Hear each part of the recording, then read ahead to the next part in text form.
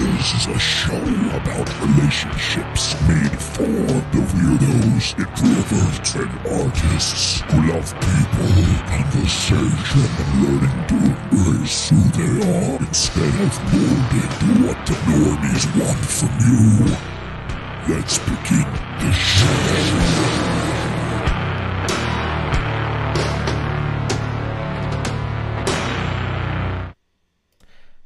How can that ever get old?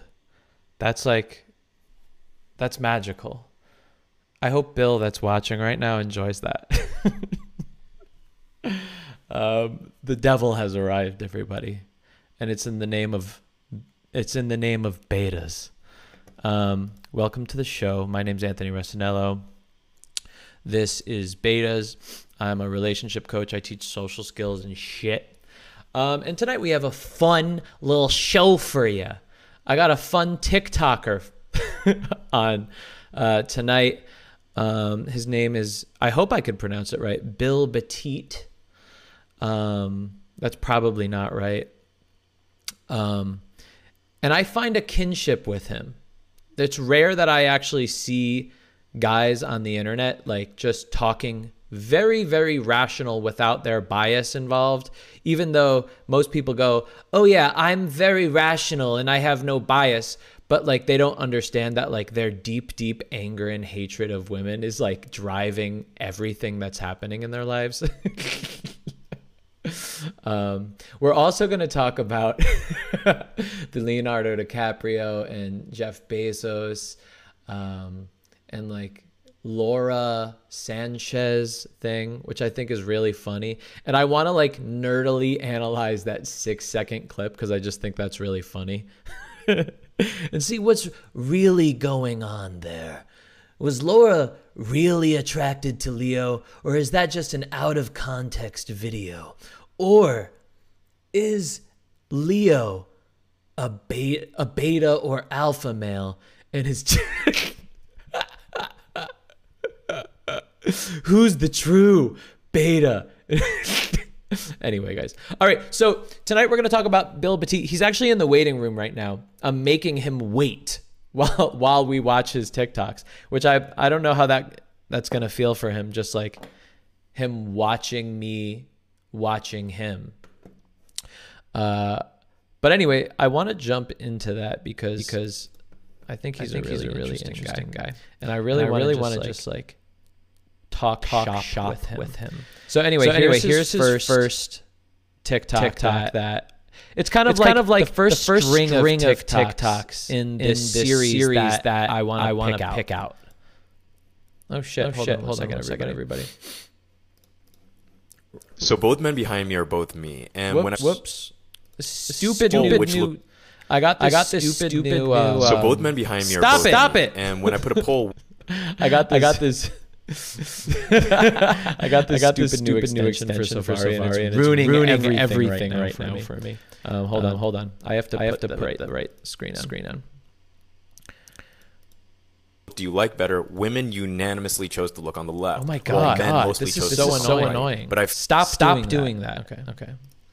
See, everyone. See, Bill doesn't know, but everyone knows that this is like my second week doing this, so I'm just learning. All right. Hopefully we can figure this out. Hold on. Here we go. See, I get things working eventually. All right, here we go. Like men chose to look on the right because they feel like that's what women would. All right, let's go from the start. So both men behind me are both me, and when I put a poll, which look do you like better, women unanimously chose to look on the left, while men mostly chose to look on the right. But I feel like men chose to look on the right because they feel like that's what women would want. I don't know. I'm actually asking you guys, why is this? So both men behind me are... Okay. And then so apparently he goes into the comments another video about it. So I got to see which one was more accurate, the male or female gaze, in the comment section of this video. Because everyone was writing which version of me, whether it was the one on the left or the right, did better with women and what were some of the assumptions they made. Now, when men were summarizing me... Oh, it looks like I'm echoing. Damn. Right. Nothing's going right tonight. He knows how to control the room. Hold on. He looks like Nothing is going right tonight. Hold on. Let me see if I could like and the guy on the left looks like a beta. Stop it.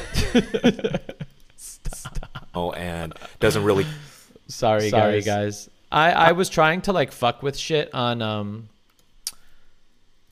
beforehand because I was trying to make the zoom so people could see the zoom, but that just did not work. So now I kind of messed up the whole freaking stream, and I'm sorry about that. All right. All right. Tell me am I echoing still? Let me know if I'm still echoing. If not, we will continue. And am I also skipping frames? Life just works out like that sometimes. What could I say? What the fuck am I gonna do? But let me guys know, are frames skipping right now? Is there echo right now? Give me tell me in the chat, please. Okay. All right. Let's go back to this. Ugh. All right. Here we go.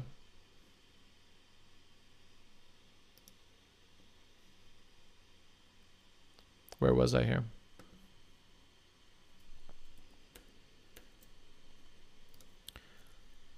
All right. Well, anyway, let's go to this one. Here we go. So I got to see which one was more accurate, the male or female gaze, in the comment section of this video, because everyone was writing which version of me, whether it was the one on the left or the right, did better with women and what were some of the assumptions they made.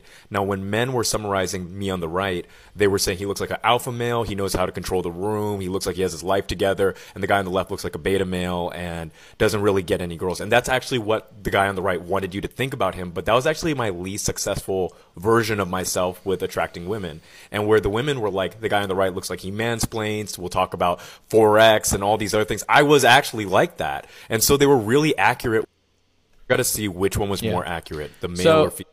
I mean, look, just in this comment here, Grace says, nah, the left for sure pulls the most. All right. And then there's one more, which even gets deeper into this investigation here.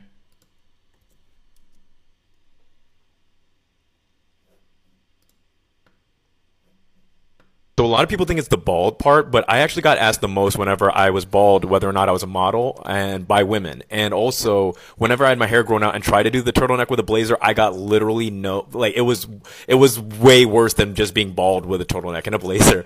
And I think it's because with the bald head I looked like masculine in a turtleneck and a blazer, while with long hair I looked kind of like a psychiatrist.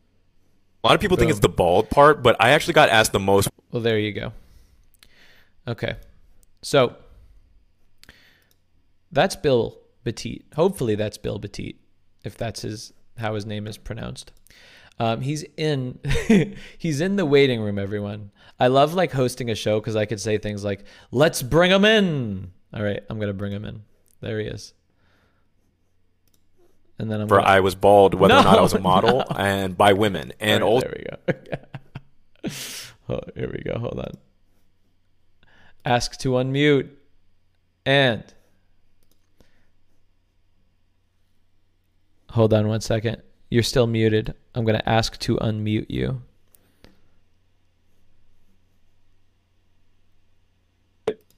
Yo. Hey. Yo, how's my stream? Everyone's saying it's freezing up. It's skipping frames tonight. It's a little bit choppy, but like honestly, dude, you have a great voice. I like your whole background stuff. Everything. Dude, the lead in. One of the things I was noticing was you have like such like pleasant people commenting. Yeah, no, nice people. Nice people. Yeah, it's like a rarity on the internet. Yeah, betas are commenting. That's who are.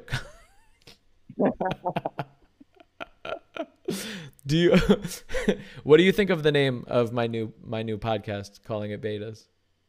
Oh, I love it because actually, so I was in the dating coaching space 2015 2016, and like just the term alpha and beta, just really has ruined a lot of lives. Yeah. Yeah. Including my own. Like, I'm gonna tell you, like, I'm not gonna. It would. There was such a. I've ruined relationships in the pursuit of being alpha, Yeah. trying to appease other people. So I think just kind of just taking the name and just showing what it is. It's a name not based in science. It's a Yeah. name that's hilarious, and it's kind of Yeah. an indicator that you're not doing having the relationship with women that you would want, and Yes. that's why you're emblemizing, you know. And so it just, Yeah. I love it, and it catches attention too, Yeah. you know. So that's another thing. It's like calling the New York Yankees Yankees, Yeah. right? Like, Yeah. Yeah. You know, it's like it is. I think it's just really good marketing is all. It's like things that have good marketing are what win. It's not what's right Yes. wins, right? It's like Yes. when you're 16 years old, you don't have a lot of experience with women. You could even be in college and you are angry at women a little bit. And you also like superhero movies and action films and James Bond. And then some guy on the internet goes, well, you see all that, your anger, and do you see James Bond, how strong and tough he is? And now I'm going to tell you that means that men are supposed to be pieces of shit. Mm-hmm. And let me tell you why, because as cavemen, and then they just go into this bullshit history that makes no sense at all. I have literally heard it all Yeah. in the manosphere.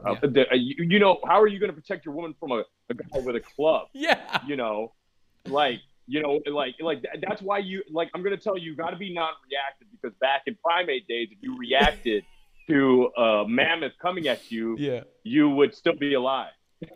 Yeah. Like it's the idea that like other men are going to kill you and rape your girlfriend. Yes. We could go into this for hours. But what I really like is like, listen, if I believed this worked, like if I believe the red pill headspace, the alpha pill worked, I'd be like, yeah, it actually is real. But it's not. It literally does not work. It's literally not real. Yep. And honestly, that's why I was excited to bring you on, because I was like, man, this is probably the first guy ever that was just like, yeah, no, I tried this. This did not work for me. Tried this. This worked for me. And it's as simple as that. Like, and you took away all emotion. You took away going, well, what I want to feel powerful. What about feeling powerful? And it's like, well, I don't care about, I literally just want to be with girls that I like. I want to know how you feel. Like, tell me your experience with that. Well, number one, thank you for saying that. And I wish it was as seamless as you had stated, but I had to lose women I love. Yeah. You know, and what you realize is people are just, so one of the things I tell people about the red pill is people are just attracted to people who have strong boundaries, period. This has nothing to do with, like, if you have strong boundaries in life with yourself and with other people, you can completely have that without the misogyny.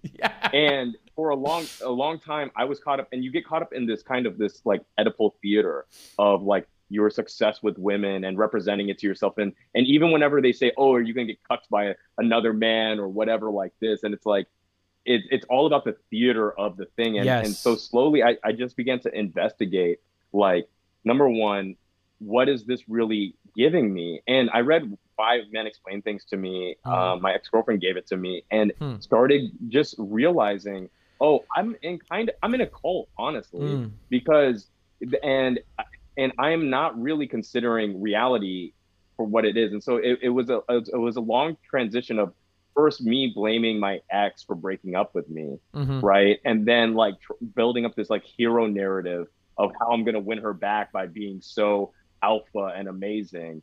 And then you get to this point where you realize that was always the fucking problem. The concept of alphaness and that aspiration and like here's the thing is having things that you have passion about and standing up for them is something valuable. Yeah. But standing up for things just because you're trying to assert your dominance in a situation, it just doesn't get you the kind of women. Like you'll find women who are attracted to you who will put up with that, and you'll find women who are attracted to that behavior. But for me, I'm a lawyer. I love reading post-structuralist philosophy. So a lot of those women they weren't my type. And so it just set me up for a context where I was never going to have the woman or the relationship that I really did want and crave. Yeah. And something interesting I see you point out is like, the values that the red pill alpha thing teaches, it's like, well, there could be good things in there, but it's like, here's the issue is like, first of all, they're pretty basic values, but number two, they're just like, it's regular basic values, but spiked with like a roofie, like spiked with fucked up drugs. It's like it's just mangled values is all it is. It's like, well, like the other thing is like women just want a man with money and status, and like we just bring them down to these like very simple creatures that just want these things. But if we think about it, well, I don't believe that women just want money or status, but I do believe that everybody is universally attracted to a sense of purpose in a person, right? And a person that's purposeful, really purposeful, quite often they become successful. And so it could, like, to somebody that has like a simple mind, that hasn't really thought about it because they have a lot of bias involved, they go, oh, well, that guy's rich, so that's why. And I mean, there's so many examples where it's not about being rich or having status. It's about having a sense of purpose in what you do, right? Being passionate, like you said. And it's like, again, these are simple ideas. These are simple values. But like, again, it's just marketing. It's taking the idea of like these ideas and saying, no, we're going to, like what you said, like add a story to it, add this narrative to it to like start making you feel, oh, this is this and this. And then you start feeling, oh, I woke up. I'm smart now. Like I see what others don't. Like, no, we all see it, but you just see it in a mangled way. Like those values have been here since the beginning. Yep. And I think part of it too is that when there is this weird thing where there are differences in friendship and romance, and I think that it comes out of this space where you have a lot of men who, back when I used to coach, a lot of guys are just you'd be like, oh man, you seem like a straight up good guy, like I don't understand why you're having these problems. But the issue that they were having was just like they maybe wouldn't make the move, or maybe they'd make a declaring of feelings, which we've all done, and but rather than just be like, oh yeah, that's not that big of a deal, bro. Like maybe just do these things a little bit better, or maybe set the context better, or maybe be more clear with what you actually want from the beginning, and don't have these covert contracts. You have these people where it's like, no, actually, she betrayed you, she used you, when actually the whole time you were having a beautiful friendship. Yeah. Like the weird thing is that the framing of friend zone being a place where women put you in, rather than actually you just have a woman that's your friend and you might have a crush on her. like you are seeing something great in this person, and you maybe you haven't done the things in your life to where she instantly puts you in the frame of lover, or you guys have such a good rapport that like the time you're having with each other is really far away from feeling sexual. But that doesn't mean she's an evil person. I'm going to tell you this. I have this problem when I'm on a date and we're having an amazing time. I don't feel sexually aroused either. Yeah. Because having a great conversation is actually different in how your brain Yeah. interprets the situation than the build up to sex. Yeah. And rather than like kind of just taking all of that away, it's just like, no, she got all that Yeah. she could out of you. She used you as Yeah. as a cum thing, and then Yeah. she went over there and fucked another guy. And Yeah. it's like, bro, like I'm like, man, Yeah. and I go back to myself because it used to be, I think, because anger is such a motivator that these guys use that as part of the catalyst of the marketing. And also, I wanted to bring this up.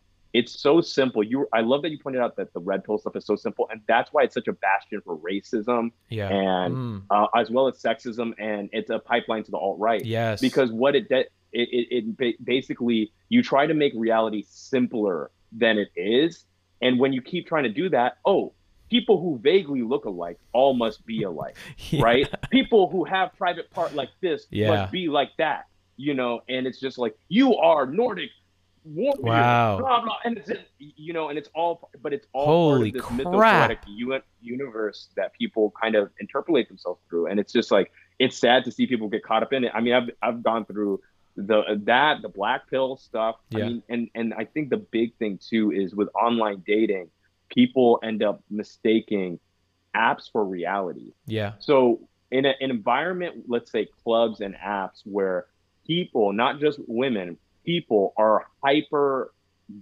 like shallow because it's basically meant for that. Of Yeah. course, It's the commodifying shallower people. profile- Exactly. It's your Amazon page. Like it's not with less not details. humans' fault.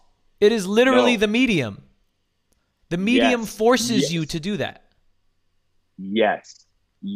And so many people conflate what happens in this medium with actual reality, that they end up either focusing on the immutable, which was the case for me. Like, I'm half Indian, half black, and I think Dataclysm had come out in 2015 or 2014, and it really like psychically injured me, because it was like the realization of everything that I secretly feared, which was that was. But the thing is even the message lower rate of Indian and black men is only like 10 messages, right? So it's actually just solved within just sending 200 messages on the platform. But no one looks at that. Yeah. You look at something that you can't change about you, and you build a victim narrative, and you end up hating the world. And it's hard to get out of until you transcend concepts like race and all these other things. And you just realize people are attracted to you as an individual when you meet them in reality. I like you so much.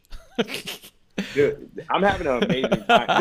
This is great. Thank you so much for having me. Yeah. And another thing that I tell people about online dating is like, and this is so true, because we commodify humans. So it's like, we're not on online dating. The person that one would be attracted to on a dating app wouldn't be attracted to in real life. A person that you might be attracted to in real life, you might not be attracted to on a dating app, because for instance, like, if we're going to think of like a big black and white example, you could think of like this Giga Chad with like the most muscles in the world, like super huge. Like, in real life, that might be weird to be around. Like, they could just be too big, like way too bulging, busty, like, but on a picture where we relate that to like a magazine ad or, an action hero or something like that, that is where I believe we make the connection when we see the person on a dating app. Yeah, no, and I love that you brought up the Giga Chad example, because I've never really heard of, when I've shown the picture, women usually are terrified actually of the Giga Chad. Yeah. And because I mean, and if you really think about it, like, dude, somebody who is there are tons of relationship issues that I've heard women tell me about dating somebody too tall, and people are like, oh, what? That's crazy. No, like 5'2", like women, when a guy's like 6'4", 6'5", now this isn't all women, but some of them, they don't like having to turn up that much. They don't have the logistics. What I'm saying is there are all sorts of narratives for and against literally anybody. And what kind of just, it's just about finding out whether or not that is the relationship that you might have with that person. But we try to, I think that one of the things about, especially millennial culture, is that it's a culture built on curation and fixing faults, because we were the first generation to kind of really get access to the internet as a medium of self-improvement for like at very critical junctures in our life. So everybody, that's why you see things like the black pill, all these other things, because it's like, oh, I now have enough access to information to be able to change these things about myself. I begin to think that attraction is built solely through this physical domain, and it's really not. There's so much. Attraction is so multilateral and actually circumstance dependent. You talked about, like, even there are people that you might meet at the beginning, and this happens less so with men, but this happens with women, where they meet you initially and they're like, I don't think that's my type, but they're talking, they're like, oh my god, this guy's like really cool, and it's this discovery process.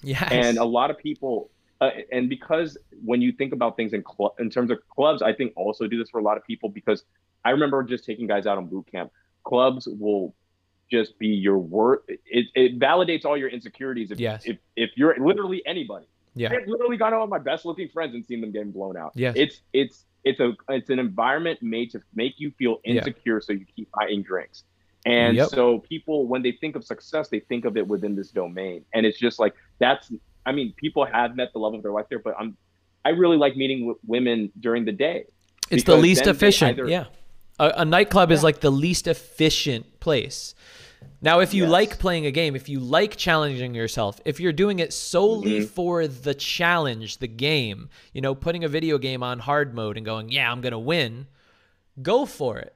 But in terms of actual results, it's just highly inefficient. It'll run you into, you're spending a lot of money. You end up hanging out with people you usually wouldn't. You can get in morally dubious situations where someone might be blackout and you might not even be aware. They wake up at your place and they're like, how did I get here?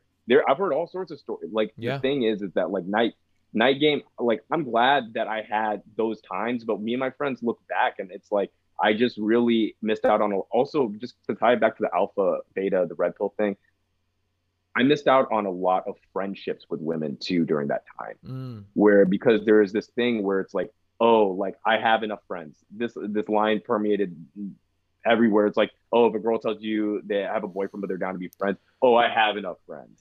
And it's like, and that concept of being friends with a woman as a loss, rather than, hey, like, I'm getting access to attractive women to be friends with me, that I can get their feedback. I can actually get insight into how they think about their problems and relationships with men. And it's completely different than the guy's advice that they give you. What you realize is there's, like, literally a myriad of reasons why anything happens in the dating realm, and it's not as simple as you didn't have enough value, or you weren't tall enough, or you didn't have big enough muscles, you didn't make enough money. And people fail to realize that relationships are investments. It's not like buying a product, it's investing in somebody. And so, like you said, you're making friends with somebody, and that relationship could, and I always bring up the idea of, you make a friend, you keep hanging out with that friend. And it could be, any gender. They have a birthday party one time, and then all of their friends are there. And if you're good friends with this person, I mean, you are like tapping into their social circle right there with all warm introductions.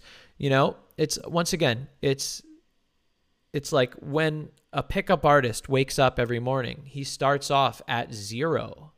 When somebody that is like loves relationships and loves people, when they wake up every morning, they wake up with a bunch of investments, in their life that they could tap from. They could message somebody, hey, what's going on this week?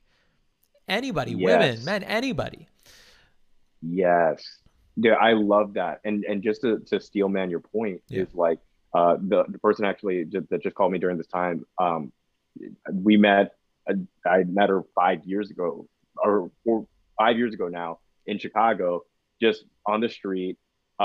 We've only had like one actual time we kissed, but we've like been friends for 5 years. She's acted in my pilot, she's featured in my anime. She connected me with their friends. So it's just to highlight the point. And she's beautiful. We talk, we flirt, but like I'm happy whenever she's in a relationship, and she helps me out with creative projects.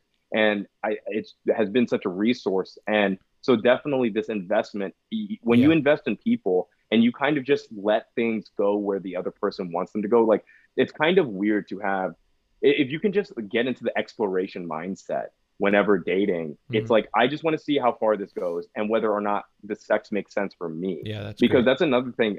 Like I remember like one of the things that I've been working on lately is what I call compulsive sex, where it's like, if you get in the habit of dating and it's like, oh, like we're dating, I set up the date close to my place and we end up back to my place and then you have sex.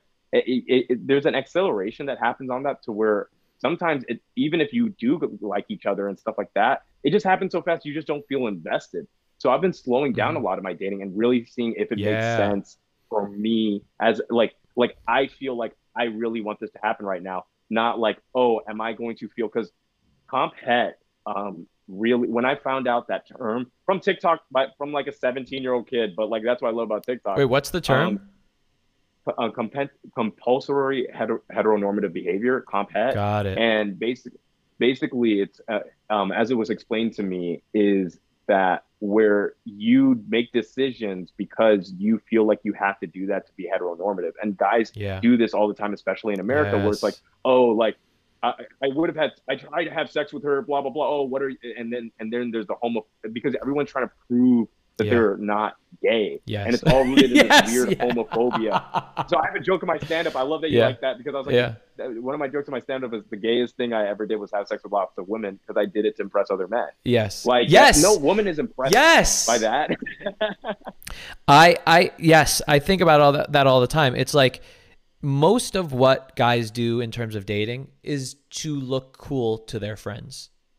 Yes. And I did that when I was 18, when I was 19, that's how I thought about stuff. I go, well, I want to meet this girl and I want to get with this girl because I'm going to be fucking cool, dude.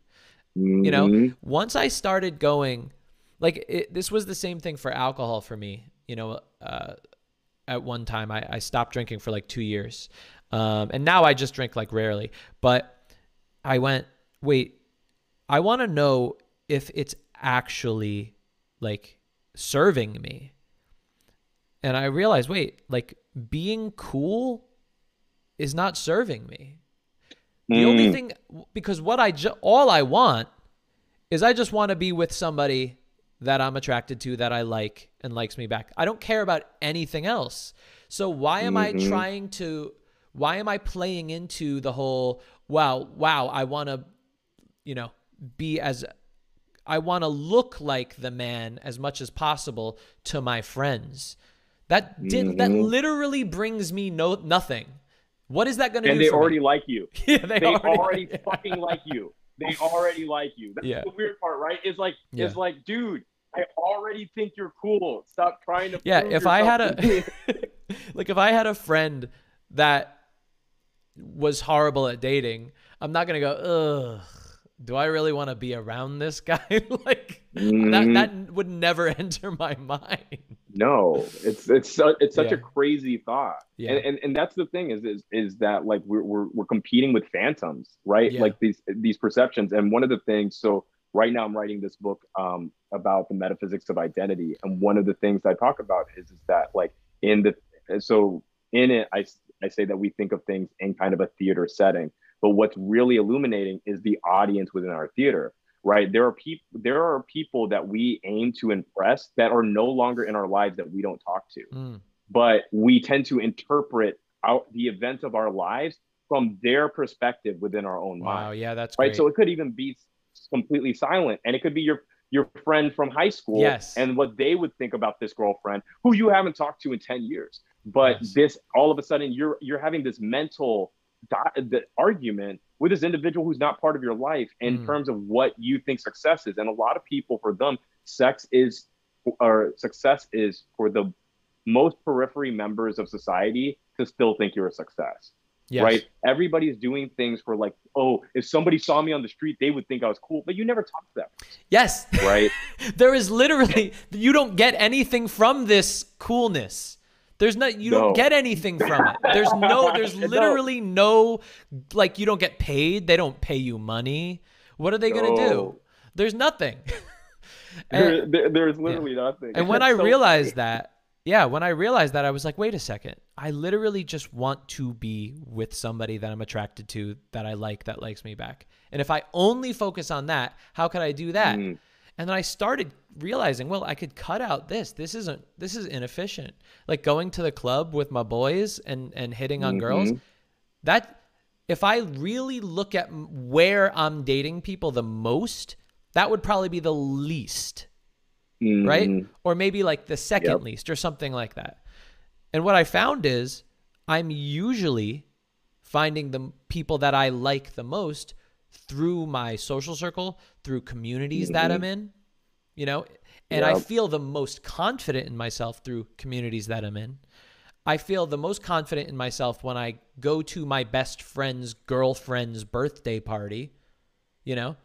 That's where I feel the most myself, because all those people are going to be like me. There's everything's a warm introduction, and you know, like in those areas, like there's no feeling of like winning there. Whereas at a club, there's a feeling of winning. Oh, you know, I beat the AMOG or whatever they say. You know, I said these things and she liked it, and I got through her shit tests, and then I did this, and then I, you know, dragged her out, and then, you know, it's like in your head, it's like, ooh, win. It's like another point. Ooh, another level I passed, another level I passed. And it's like, again, that never served me. It was literally just a video game.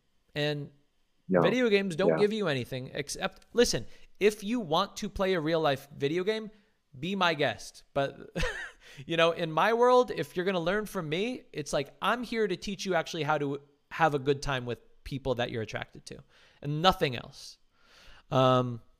Yeah. And another thing that you mentioned, but we've moved so fast in the past, 30 minutes, is attraction. And I just find that so interesting. And I talk about it all the time. And, the way I teach it is I say, like, listen, attraction is kind of an amorphous blob. Like, there's really no rhyme or reason to it. You just feel it at the moment. And you can't be attracted to a nose. You can't be attracted to how big somebody's breasts are. You can't be attracted to how big somebody's muscles are. Because those are just body parts. You're not attracted to a body part.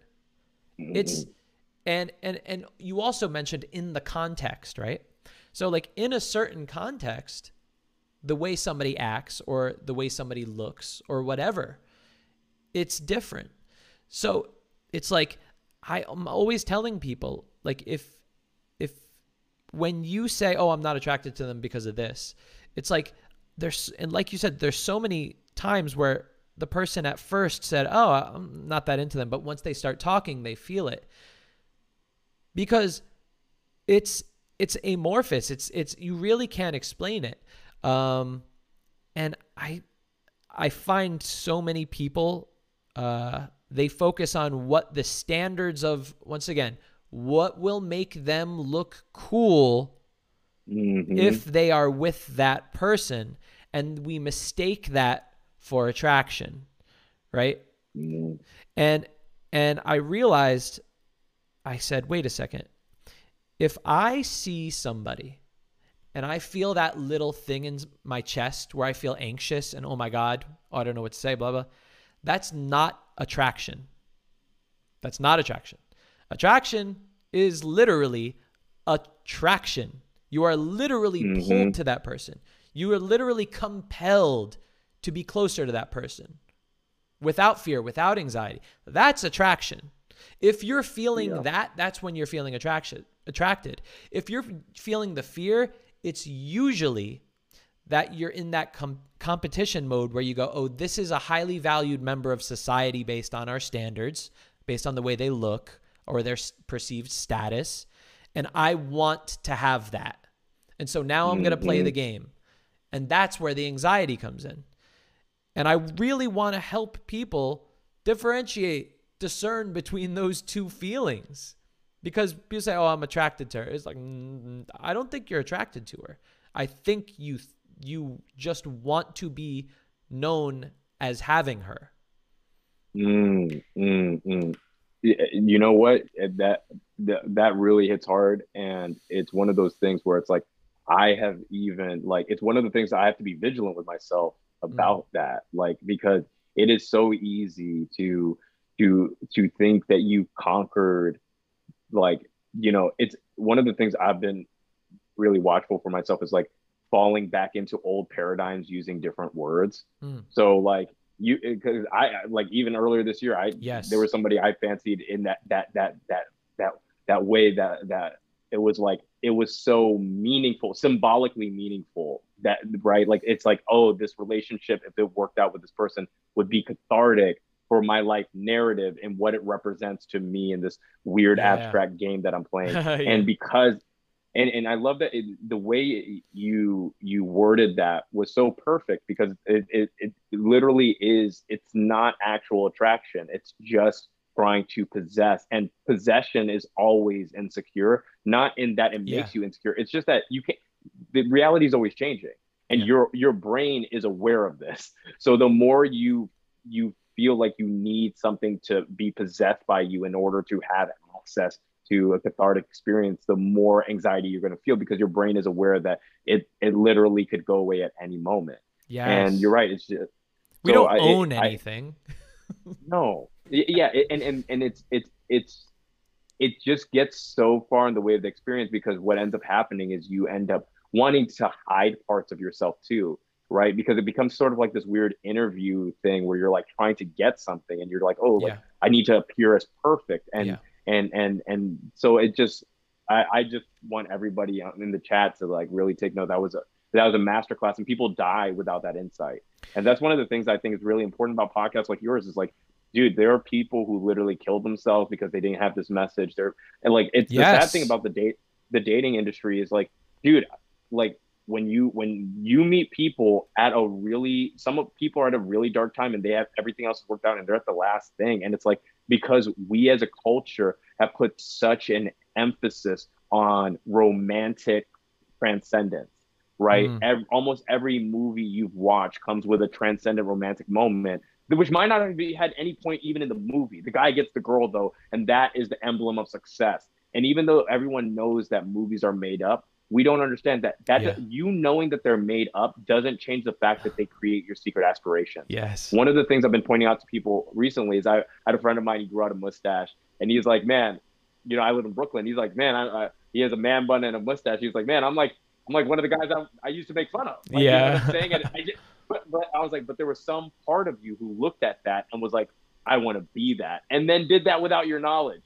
And that's the same thing with movies. And that's why you have to keep vigilant. It's not enough to just know that you can do it. It's that you'll feel propelled, and you'll come up with different ways of hiding it. But the way that I've realized, and it came out of this book called The Singularity of Being, which was an analysis of Lacanian psychology, where if you just in any moment just commit to being honest and not hiding, and if you feel like your value is that you are withholding or anything like that, you want to work against that feeling, because you thinking that your value comes from withholding yourself means that you want to build a relationship where you have built your value around scarcity. And I'm not saying that it never has worked for anybody. It definitely has worked for people, but they don't end up having the relationship that we secretly crave, which is just someone to be around that loves our presence. And if you build your value around scarcity, it's just never, even if that person would want that with you, you won't let that land with you, because you have manipulated yourself into believing that you need to be scarce in order for this person to value you. And, something else you mentioned about, watching movies is, I really think most of all this does come from culture, from music, from movies, from TV, to the point where now, and I don't know, have you ever gotten into like Eckhart Tolle? No, but I've done a meditation and I'm familiar with some of his work. He has one part of it in his book where I think it was the question and answer section where they were saying like, are you saying like, because I don't have an ego because I shouldn't have an ego and I shouldn't identify with things, that like I can't root for my favorite sports team anymore and get excited about it? And he said, listen, like you're allowed to have like a surface level like identity, you know, like this world identity, while underneath knowing that you're truly not identifying with it. And so it's like, now when I watch movies, like I could watch a drama, right? And I could feel so strongly for a character that is like dealing with some relationship issues and like really feel bad and go, oh my God, that's so sad.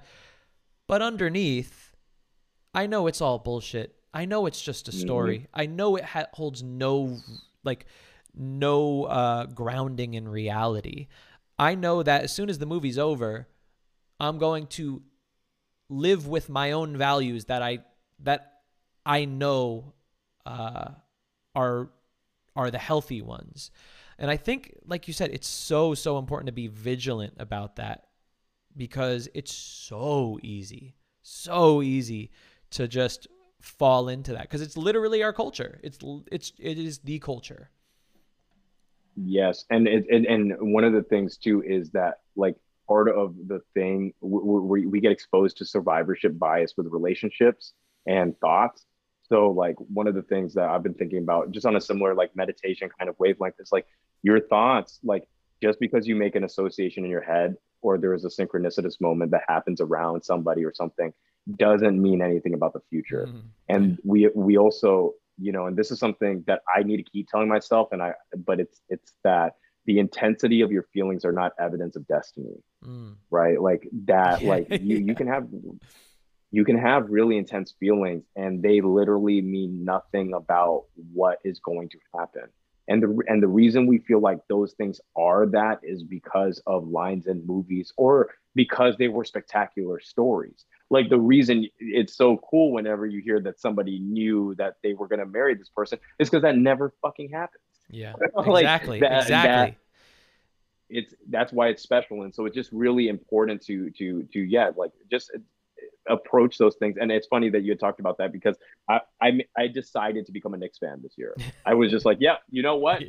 I'm gonna be a Knicks fan. I'm gonna be but the whole time I'm in on the joke. Yes. Right. Like that's the thing, is to be on the inside of it, but also be fully invested. And the more you kind of have this relationship with meditation or the splintering of yourself, you can do that because you realize that there are many different versions of you operating within yourself. And the more you can kind of just basically not compartmentalize, but have a relationship with all these ones, you don't get caught up in these consuming narratives of like, I need to lose my virginity, or why don't I have a girlfriend? And sometimes you don't have a girlfriend because you actually don't want one. And so you pick impossible women because you actually might enjoy being alone, or you might have a problem with masturbating or whatever. Like there might be a whole host of things, but like sometimes if it doesn't make sense on why you're single, maybe ask yourself, why do I pick people that are impossible? Right? Because what value am I getting out of the circumstance that I'm in? Because you might actually be a lot happier than you're allowing yourself to be. I love that. Somebody in the chat said, if Bill started a YouTube channel, I'd watch all his vids. The education is mad. Well, I mean, you can watch his TikTok. Yeah. And I need to get back on YouTube. This has been just like the best. Yeah, YouTube's Where are fun. you, Anthony? I'm in LA. You mean physically? Okay. Yeah, physically. And you know, also going back to the friend zone, and I mean, everything you were just saying right there too is, you know, I have clients that I work with all the time, and they get so attached to, you know, a woman that they're friends with, and they get so upset when they realize that it's not going to turn into a relationship.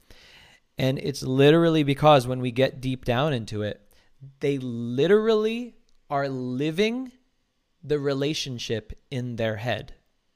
So they're having their fantasy is living out the relationship with the woman or the man in their head while it's not in real life.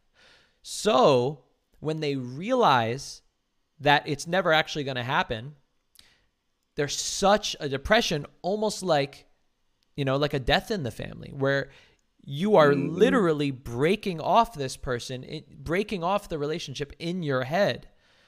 And so they get depressed so hard because of that. Yeah, you're mourning a life that never happened. Yes. Dude, it's like literally the thing is it's so easy for that to even happen, even if you're dating a person. Like that's it's so those things of building up the fantasy or building up the thing, or especially whenever you think that things are supposed to happen at a certain time.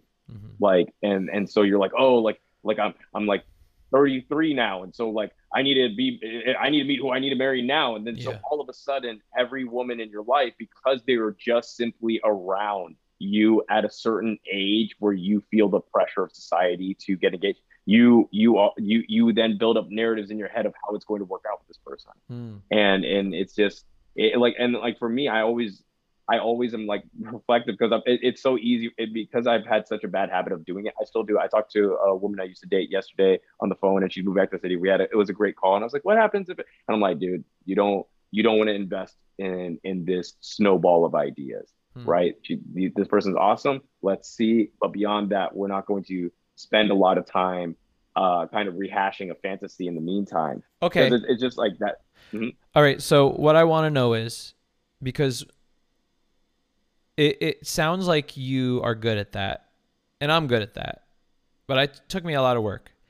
So like, I think there's a lot of people that watch this and they go, okay, well, like, how do you do that? Because I could tell myself that, but I won't do it. So like, how do you do it, Bill? So one of the first things is, and I think this is a great question, is realizing that your thoughts are made up, and that you can just literally pull the curtain on them. Imagine that you're kicking those thoughts out of your head and start with a clean sheet.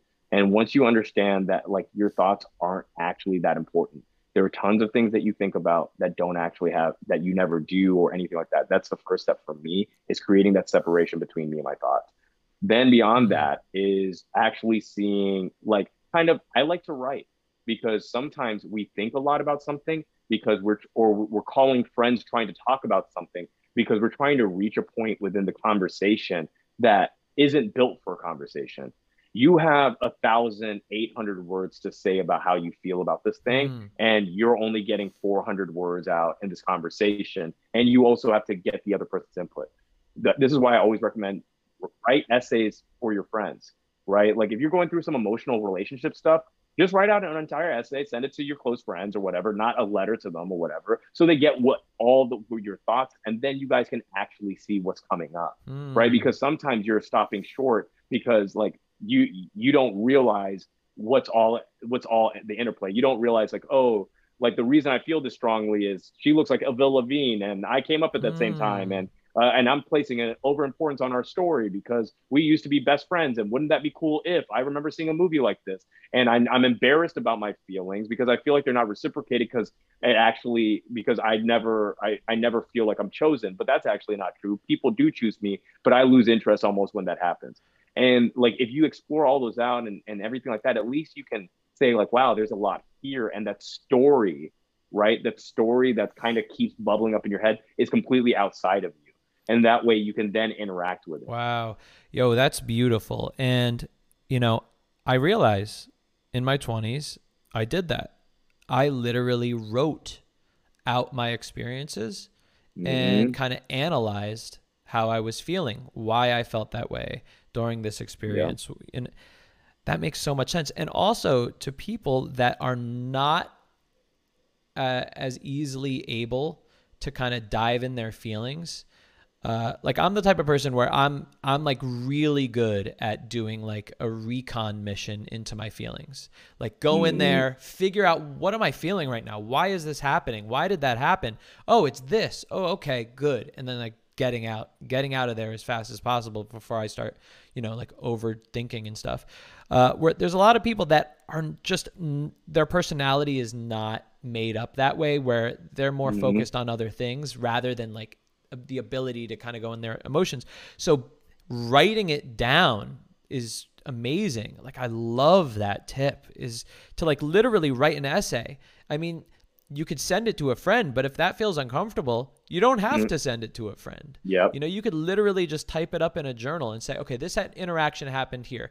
And the thing that I always would do is I would always go, but why? Why did I do that? Or why do I feel this way? And so it's like when you're writing that down, like, write, okay, well, why? And then answer the question. Why did I feel this way? Why? Okay, here's the answer. And keep doing that. Oh, damn, dude, that's really good. I love that. No, and it's so funny how we just have a lot of pure experiences, because that happened to me too, where I was just like writing stuff down, and it was even how I got into the space, because I was like writing blog posts, I was writing on forums. That's what I was doing. Of course, those times I had weird tools, because you have the tools of the forum, so you'd end up being like, but like when all of those start to go away, and you do ask that persistent why, and you end up. Another thing I like to do is I like to look at myself from the third party perspective. So because sometimes we get addicted to our own subjectivity. So like you have all this narrative in your head. I try to jump out and look at what has actually happened in the physical world. Right. And from that perspective, you know, it's not that perspective is the dominant one, because our subjective experience is important. But sometimes I've had this happen where I'm like so caught up in my subjective experience, I'm realizing objectively nothing has actually happened, right? Like you sent, let's say this, like sometimes this is one example of this is like, let's say you send a text to somebody that you like and they don't get back to you. Subjectively, it might feel like the meaning you're trying to pull out of this is like, it's so intense, right? You're like, this means this means this. Number one, there are tons of different lenses that you can pull meaning out of, from the situation. But the other part is like, what actually happened? You send a message, they didn't respond. That's it. Wow. They could have, and don't let it sometimes be more than that, because it's not, dude, there are tons of people like where like, you know, they didn't respond to me a few times, and then we end up having like a beautiful relationship 8 months later. You know, it's like things aren't what you're trying to pull out of them. And so like to kind of, because I think sometimes one of the things my therapist said to me was, William, do you feel like you know everything? And I said, of course, no. And then she's like, so I want you to try this. I want you to keep an open mind. This is our first session, that the thing that might be the key to your happiness might be in a space where is an unknown, right? You might not know what actually might make you happy at this point. And that was really important for me, because I feel like a lot of us intellectually know we don't know everything, but we participate in the world as if we do, right? And so we'll be like, oh shit, that happened. I know exactly why it happened. It was because of these reasons. Well, then after you write down your base reasons, what are all the reasons you don't think it could be, right? Like, and then start playing with it, and you realize that it's a stupid game. And it's a stupid game rather than just asking. Just ask. Like a lot of times too, you can just cut through all of this by being like, hey, like, do you like me? like that's, you know, like I'm going on a date on Saturday, and I was like, you know, I have a huge, do you like me? Do you want to go on this date? Yeah. You know, and this was after I shot my shot and it failed, and we were going on this date, because part of it is just being honest. Yes. And being like, hey, this is where I'm at. And it feels terrifying, but what you have to realize is that humiliation and embarrassment you feel right beforehand, that is you protecting your weakness, right? The wanting to hide is you protecting where you should actually be exposing. And that way you can actually learn where you're actually hurt, whether or not any of your inferences are correct. And for a lot of people I know who are seeking help in the dating realm, a lot of people are really hyper self-aware and very self-critical. So a lot of the inferences you make actually aren't correct. Yes. They're actually slanted so far in the pessimistic range because you're addicted to self-improvement. Yeah. That you don't really let it land. That like actually it might even be the opposite. She might ignore you because she's just trying to like she's nervous and she didn't know what to say, and then now it's been too long and she doesn't want to seem like she's playing games. You don't know. Yes. Right. And so it's just like you want to get in a space where you want to just find out and get clarity. Yes, dude, this is everybody. Like so many people that I talk to, so many people that I work with, they already have the answer. Mm-hmm. They have the answer before they've even thought all of the possibilities. And like, I love that because they're obsessed with self-improvement. So that makes a lot of sense. And you know, another funny thing that happens is like, I'll have clients text me and go, well, he didn't respond. She didn't respond. What do I do? I go, how long was it since you texted? It was like a half hour or like an hour. And I'm like, all right. Always give it give it at least a day before we could start thinking about stuff. All right. Like literally people will freak out after an hour. No, and it's because we have been taught to believe that these things are meaningful about who we are, and that might be an inextricable problem. Like you might have lacked the constitution. One thing I've seen bubble up with me, friends, people I've worked with is that they are afraid that there is something that is deeply wrong with them and that can't be fixed. And so they're looking, if any type of rejection or rejection narrative is available, they start looking for validation of that truth, that they're secretly unacceptable. And that's their deep fear, and that it would have already happened already. That's like the other thing where people are like, well, why hasn't it just happened yet? It must mean something. No, it literally just means it hasn't happened yet. And one of the things that's really interesting is how whenever you start having success, you realize you end up looking back and you're like, I had so many people who were into me and I just didn't realize it because I was looking for the wrong signs, or I didn't believe in myself, or I got scared. There's a lot of people who get scared and they're like, it's going well and they don't want to ruin it. So they're like, I'll leave now.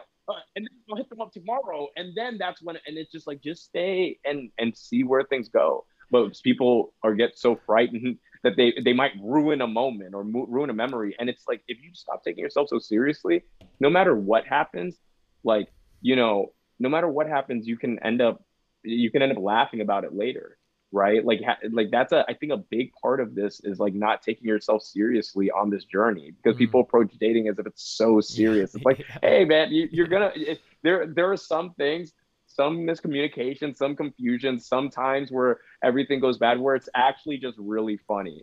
And if you can just help yourself see the humor in that, you can begin feeling lighter. And then you won't have these feelings of shame or embarrassment around something that's just supposed to bring you joy. Dude, we have to mint this interview into an NFT.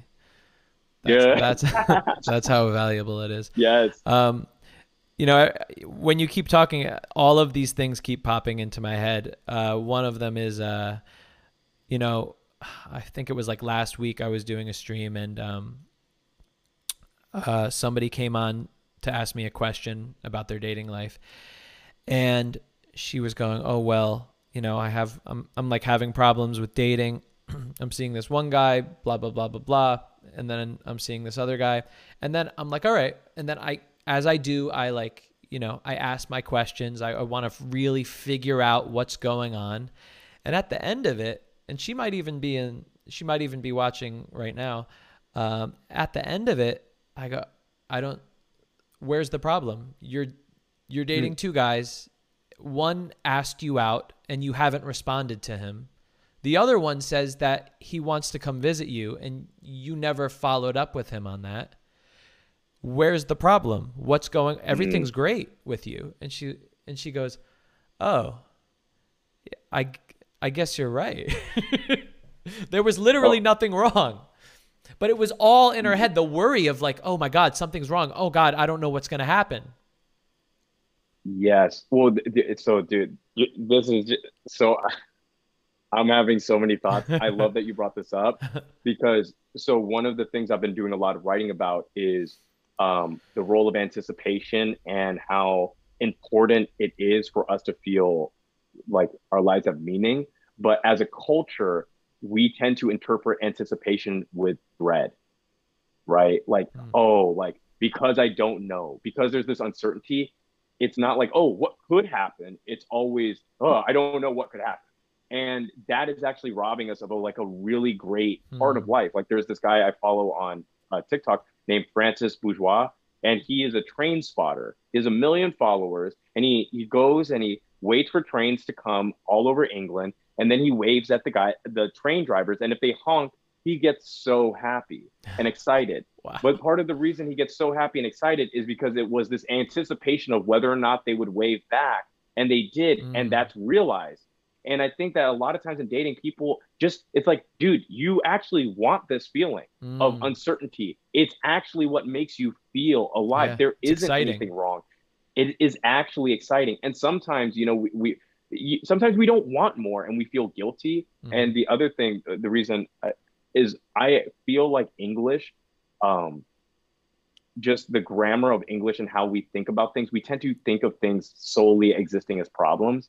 Like there was this something I read where it's like Western philosophy looks at problem as life as a problem waiting to be solved, and Eastern philosophy tends to look at life as a mystery that will reveal itself. And kind of constantly looking through things as if there are always problems means that you're perpetually going to have problems, rather than, oh, this is, things are just going to slowly reveal themselves. That's the weight of that. There is nothing that actually needs to happen. Just time needs to move forward, right? There is nothing to solve. And so, but we're so addicted. That's, if you want to make lots of money, you solve a problem. You find a problem in the world, and then you solve it. You know, but that's how we think, and it's the structure of it. So we can't even let it land that, wow, two guys I'm interested in really like me. And you know, and I can't wait to see what happens. And it's so easy for us to do. And but yeah, anticipation is what we live for. I even came up with a word of like that I say whenever anticipation is realized, where I say anticipa. It's dumb, but I'm like, because literally is just because we sometimes moments are so seamless that if you don't recognize that you just had your anticipation realized, you might just never realize that you're actually having a lot of the things you want to have happen in life happen. Dude, yes. And this kind of reminds me of back to Eckhart Tolle in The Power of Now. He talks about how like cats, he believes, are like the most enlightened teachers, you know, you could ever have. And then he talks about how like a cat will literally sit waiting at the mouse hole all day long, but just calmly, but with complete attention and presence, without anxiety. Just sit there all day long and just wait for it calmly. And it reminded me of when you talked about the train spotter. Yeah, no, and I can totally see that image right now. Like, oh yeah, just the hunting, just being aware of that thing, and just letting it realize, and I think that's part of why people choose, like, or let me not speak for people. Let me not speak universally when I'm talking about myself. I think part of the reason why I've even chosen relationships that have been difficult in the past, or people to chase that might have been a difficult situation, was because like trying to gesture towards, but in a mangled way, like you had talked about in the red pill kind of thing, where it's like, I'm trying to get access to this anticipation, but I've actually just picked someone who's impossible so that I can create this massive fantasy that never has to really interact with reality, right? And so there's no catharsis, but there's also no, it's a story that never has to end either, right? Yes. And so I can just constantly paint and write about this narrative, and it's like, it's never going to be realized one way or another. But in the same way, I'm always frustrated. All right, let's take a step out of our talk, because we could be doing this for hours and hours. Let's have a bit of fun. Have you seen? Awesome. Have you seen the video clip of when you know the show Adam Ruins Everything? No. Okay. This guy, he has this show called Adam Ruins Everything. His name's Adam whatever. And he goes on Joe Rogan. And there was an episode on Adam Ruins Everything where he basically disproves the alpha male theory. Oh, yeah.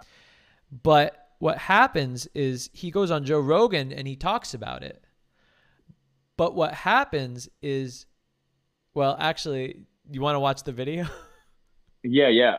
Is it the one where hold up, let me pull it up, and what you could do is go on to my stream, mute the Zoom, and then like turn on the stream volume, and then we could watch it together. Okay. All right? Okay. All right, cool. Awesome. Hold on one second. I'm going to pull it up.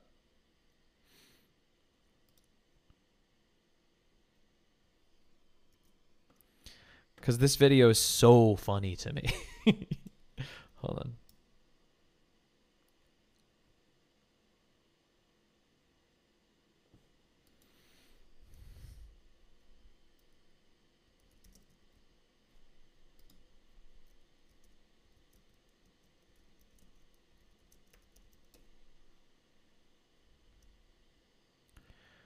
Okay, here we go.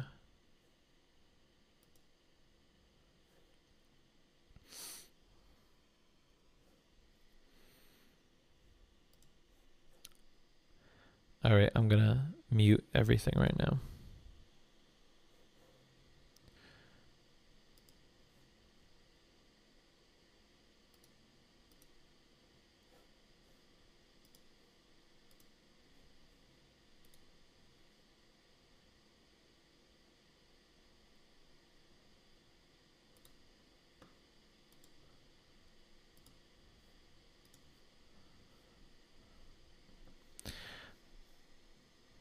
Pull up that clip, Jamie. See, I don't have a Jamie yet.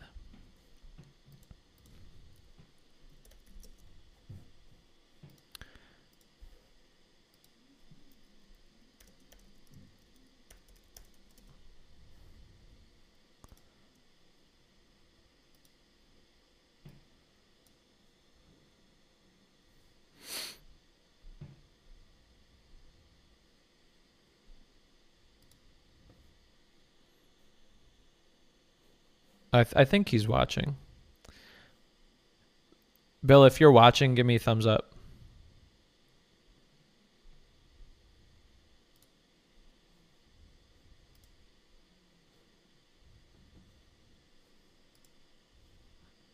I don't know if he's watching. All right. Anyway, I'm going to just hit play.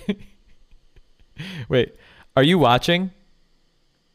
Okay, cool.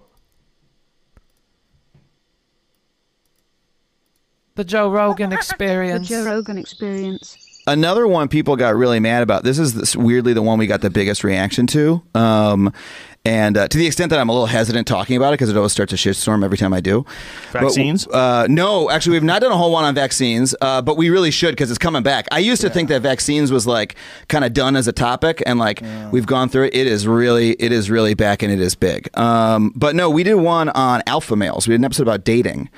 And we did one on how the idea of the alpha male doesn't exist in humans. Like if you talk to any anthropologist, any biologist, any sociologist, right, and be like, are humans organized in a social relationship where there's alphas and betas? They'll be like, no, what are you talking about? This is an unscientific idea, right? And we just did something laying that out in the context of like people who are, oh, my type is I like alphas, right? Well, there's no such thing actually, you know. Humans are you're dominant in some situations, not in others, right? It's an overly simplistic way of looking at human relationships. And I thought that was a pretty simple, straightforward thing. I was like, this is just a bit of pseudoscience that you hear people tossing out.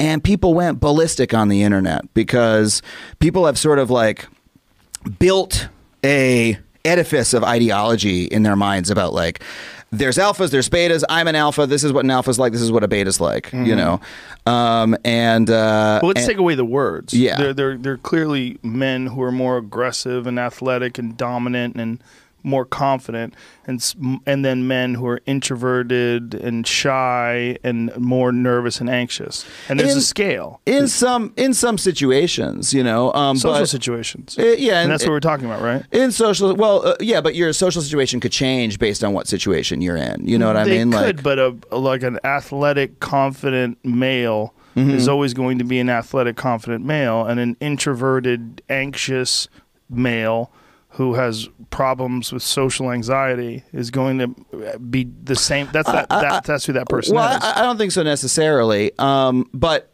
so when we're talking about alphas, right? Mm-hmm. In animals, what is that? It's a social hierarchy, right? In animals. So let's take away that word. I mean, what people are using to describe when they're saying alphas and betas, they're saying like confident, strong, secure people and people that are anxious and not confident. So if you're trying to say, hey, like it's good to be confident, it's not so great to be anxious. Like that's fine, right? But when people talk about alpha males and beta males, right, they're specifically bringing in the language of like evolution, of biology, of zoology, of evolutionary psychology, you know, and they'll start saying stuff like, well, there's alphas and there's betas, and women are hardwired to be attracted to the alpha, you know, because that's what it's like in nature. Like they'll be using that language, right?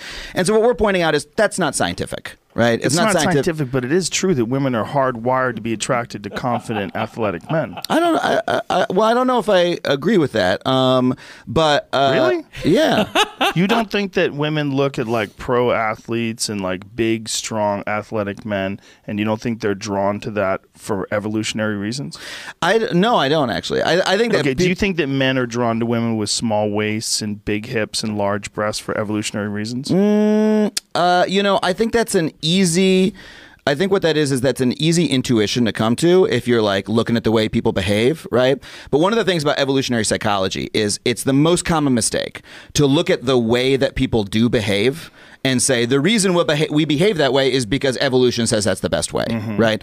That's their argument. For instance, I'll give you an example. That's the argument that was arguments like that were used, for instance, to justify slavery, right?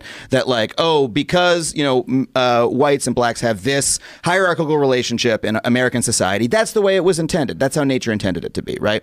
But we can't. That's a giant leap. We're just talking about like the shapes of bodies. Like men universally are attracted to a certain shape of bodies. There's men that are attracted to different ones. And I don't think men are universally attracted to the same body. People vary, but that hourglass shape has been throughout time something that men are attracted to. I think that hourglass shape is something throughout our recent cultural memory that we tell each other that men are attracted to, right? That's what we're told from an early age to this is the sort of women that men are attracted to, and so a lot of men end up adopting that, right? But I don't think that deep down that's how men naturally are. You know? Really? Yeah, I read this. That doesn't make any sense to me. That's so non-intuitive. But I'm all about things that are non-intuitive. Where do you think it started? Where do you think this narrative of men being attracted to the woman with large breasts and a small waist and a big ass, where do you think that started? Because this is like evolutionary biology is pretty much settled on the idea that the reason why is the large hips would indicate that the woman would be easier to give birth. Having large breasts and a large ass would indicate that she has she's fertile, and then she has ample fat storage in the right places if she's going to be pregnant and carry children. There's all these like evolutionary biology reasons why people are attracted to certain things, and why a woman would be attracted to a tall, muscular, handsome man, good genetics, very strong and confident, can take care of her. All these things are based on evolutionary biology. So I don't understand why you think these are learned sort of cultural artifacts. So my question is, this is an assumption that we, the public, make about how evolutionary biology works, right? Well, it's more of a thing that we sort of agree on. Well, we as the there's an idea among the public that this is true. I don't know if it's a scientific idea. That's my point. I've had conversations with evolutionary biologists who explain the reason why men are attracted to certain shapes and why women are attracted to certain shapes. This is sort of, I mean, this is science. I mean, in a way, the reason why they're attracted to tall men that are muscular and confident is because that is what's always saved you throughout history. I mean, it totally makes sense, doesn't it? Well, just because it makes the point of our show, right, is that just because something makes intuitive sense doesn't mean that it's necessarily true, right? But don't you think that in this case that this is a varied argument? Like, I don't think that's something that you can dismiss. I don't dismiss it, but I don't assume the truth of it simply because that's what everybody agrees upon, right? But if you ask girls, like, what are you into? And you say, are you into tall, muscular, confident men who are also nice to you? Jesus Christ, it's going to be off the charts. It's going to be like most of them. I'm really not sure that's the case. Really? Yeah. You think you had like a survey of women, and if the men were equally kind and equally intelligent and friendly, you don't think that more women would be sexually attracted to these tall, handsome men with great bodies? I mean, look, I'm not gonna say that. Like, first of all, you're positing like a value judgment in it that the bodies are great, right? So, like, are women attracted to attractive bodies? If that's the question, then I would say, dad of course. bods are more attractive to women. Study finds some That's what fucking I'm talking guy about. with the dad bod. Look, made here's that. something. All right, so you get the idea. I'm gonna bring Bill back on. I mean, it's just, it is, it's so funny. What up? I think you need to bring your audio back on. Oh, no, I was muted. What's up? Oh, you're still muted too. What? There you go. Oh, hey, We're what's back. up? All right, Hey, cool. hey. You watch it? Yeah, no. Did you enjoy that?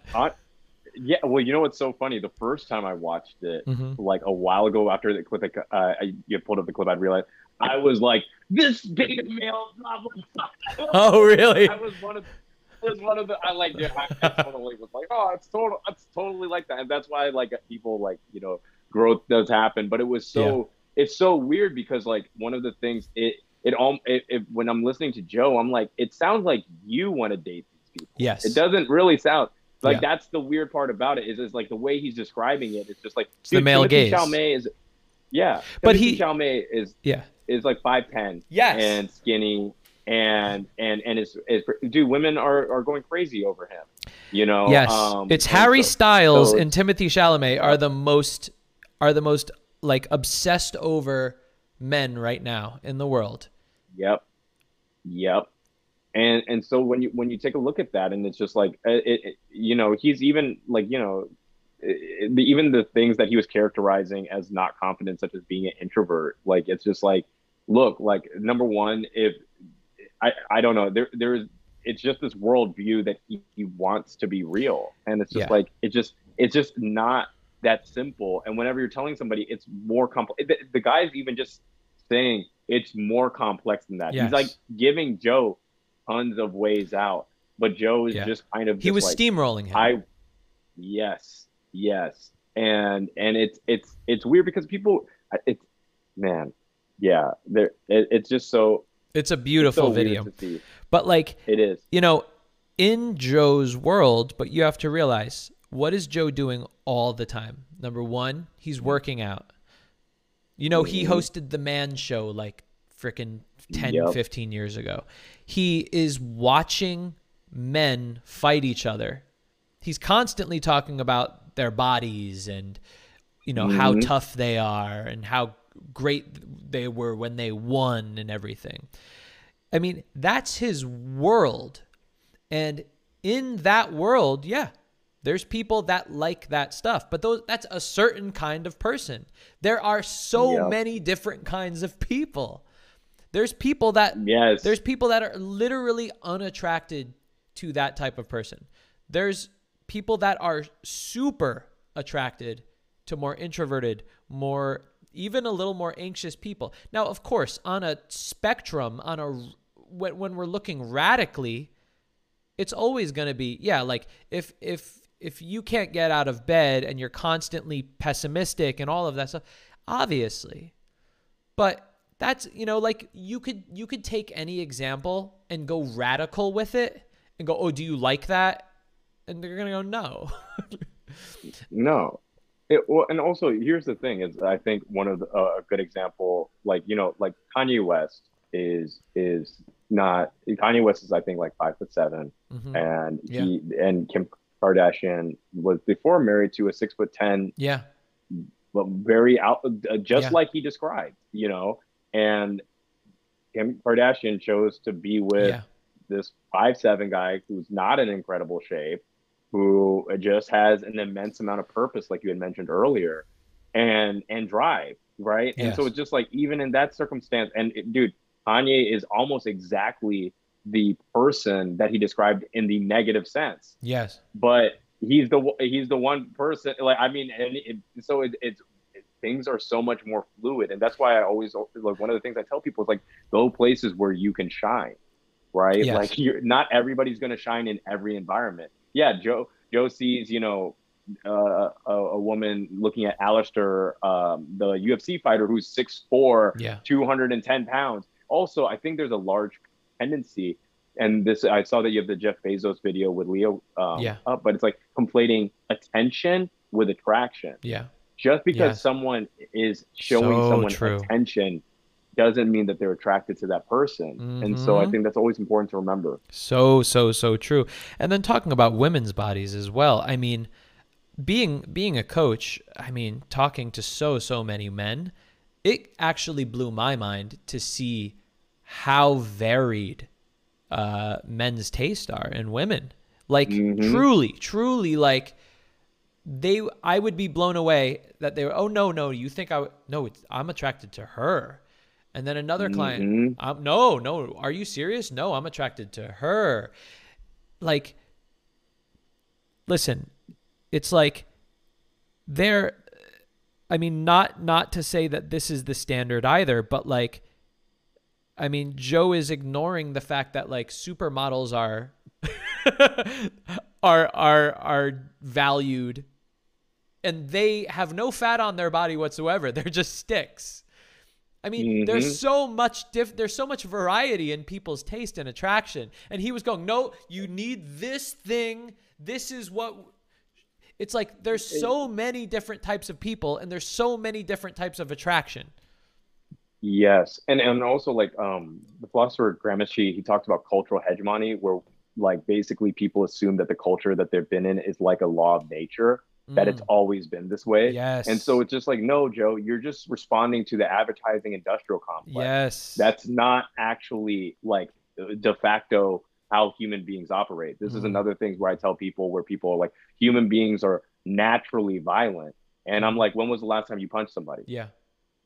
Yeah. And a lot of people, they've never punched anybody or been punched in their entire lives. And so it's like, well, let's say this, when we describe something as being actually nature of being a human being, eating food, drinking water, having sex, those kind of things pop up. But violence, it happens, but it's definitely not of those same properties. Yeah. But because violence has been used as a way to basically exert power, we tend to look at it as always being natural, but it doesn't necessarily have to be that way. And that's another thing that I just think needs to always be in the forefront. It would terrify it was terrifying to me when I realized the depth in which I had been, not that I've been brainwashed, because I think in order to interact with reality, you have to be inculcated in a culture, but how much it had the steering wheel of my decisions and how I viewed the world, and how that wasn't law.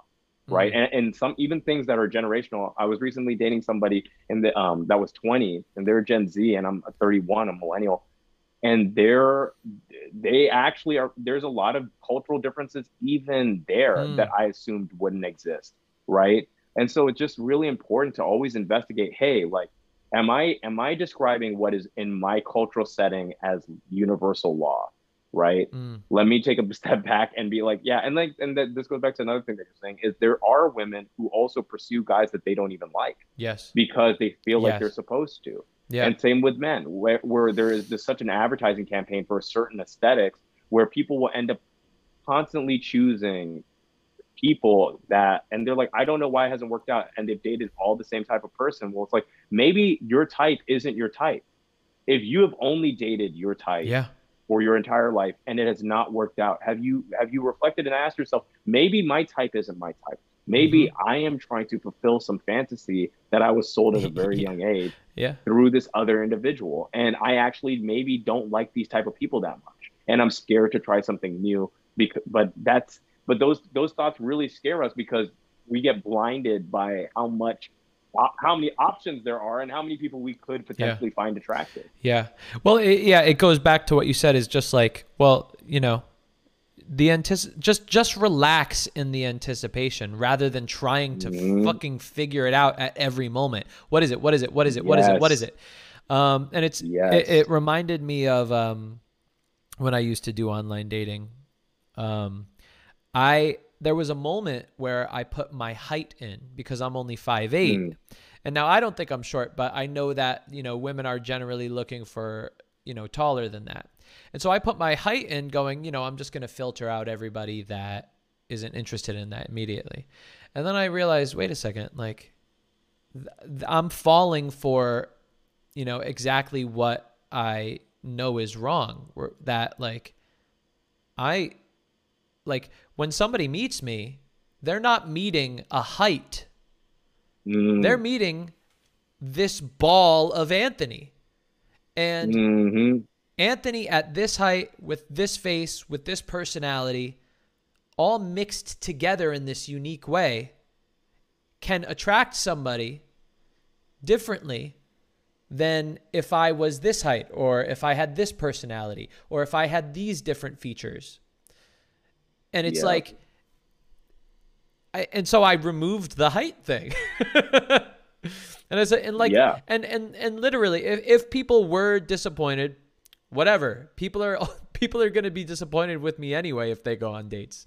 But for me to filter that out, you know, I'm sure there were people that went on a date and at first were like, oh, he's only 5'8", but then later on was like, I don't give a shit. Actually, it's kind of cool, or whatever, or just like the way he owns it, or whatever.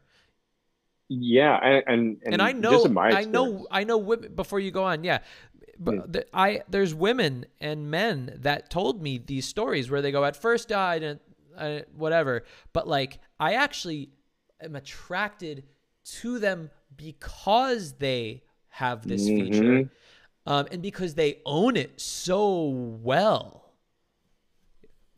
Yes, and the repeated buy-in, right? Like right? Like you spend enough time exposure to somebody, like, because like a lot of things that we tend to want is just because we've had tons of exposure, whether that's through media or whether it's through school or whatever. But if you spend a lot of time with you're spending time with somebody, and that they might it slowly, and you're in the context of dating, and you're like, well, I'm still here. Why? And then you're like, well, maybe I do like them, right? And that's the thing. And the height thing is so interesting, because the people I've known who've had a lot of dating success have been not taller guys, and it's because one of the weird things is like there's this kind of like weird rites of passage I've seen a lot of my friends had to go through, but they end up becoming just really awesome people, and then that's it. Then they have dates every day of the week, and it's all of these other things. Yeah, and I do think we tend to overvalue advantages that we don't possess. Right, the grass is always greener. It's just like, oh, we think because, and also this is a thing that happens a lot of times, you don't see yourself getting checked out as a person, because people are aware of where your eyes are when they check you out, but you're probably getting checked out a bunch. And when you're looking around, you probably see people checking out other people, because it's all about this eye movement. So it's just like, just know that like a lot of times you're probably getting checked out and you just don't even know it. Yeah. And you're probably only looking for people to check out the people like that have your insecurity or whatever like that. But attraction's a lot more egalitarian than people want it to than they want to believe. Especially as we get older. Yeah, that's true too. Well, because I think as we get older, because when we're young, we've learned the kind, like we're learning. We're kind of like, oh, well, this is like this. Boys are like this. Girls are like this. And so this is what a pretty girl is. This is what a good-looking guy is, etc. And so then we want to, fall into that structure. But then when we get older, we're just like, listen, I just want to be with somebody. I just want to be with somebody that, I could love. I was going to say something and I completely forgot it. Anthony, I actually do have to go. Cool. Sorry. But this has been just the best time. Dude, it was so great. And I'm coming to New York in December. We should get together. You're in New York? Dude, we should. Yeah, I'm in New York. We should definitely get together. I go back to Texas from the 23rd to 29th. Okay. But like beyond that, let's hang out. Yeah, I'll be in New York at that time. I mean, the time when you're back. Okay, awesome. Great. Thanks so much for coming on, bud.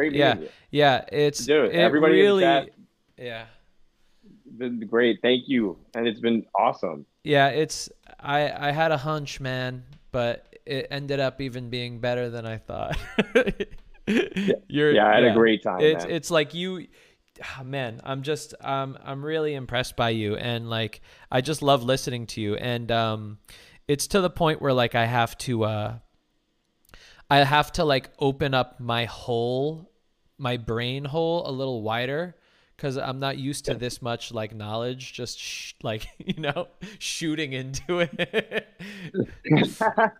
No, dude, the same. And I really loved how you described a lot of the things earlier, especially whenever you're talking about the process of fantasy and the building up and things like that. That was just really something that I just needed to hear in the way that you put it together. So I really appreciate you, man. I can't wait for us to hang out next month. That's gonna be fun. Awesome. Yeah, that's gonna be really fun, man. All right, great talking to you. Let's chat soon. Later, dude. By the way, I said let's chat Shun to him. That was really embarrassing for me to say that. I said let's chat Shun. See, I just made a new friend, and then I said let's chat Shun. I'd love to know what people thought of this interview. I mean, I'm seeing general good reviews by Bill. When I saw his TikTok, I was like, nobody talks like this. What the fuck is happening? It's all red pill bullshit. And then when I saw him, I was like, whoa. It's so clear. Everything he's saying is just like so parallel with everything I've been talking about. And I feel like I've been alone. It's either one side where it's like alt-right red pill crazy shit, or like dating, relationship, social skills advice is just like really basic, boring, cheesy stuff that like you'll read in like Cosmo. And so when I saw what he was saying, I was like, dang, man. Yeah, thanks so much everybody for, you know, saying all that in the chat. Yeah, he's really cool. But let's get to our next story tonight. Our main story, which is Leonardo DiCaprio facing off with Jeff Bezos. Let's get into the real hard-hitting shit, everyone. Let's first just watch the video, I'd say. I think that's an important thing that we should do. Just first watch this video.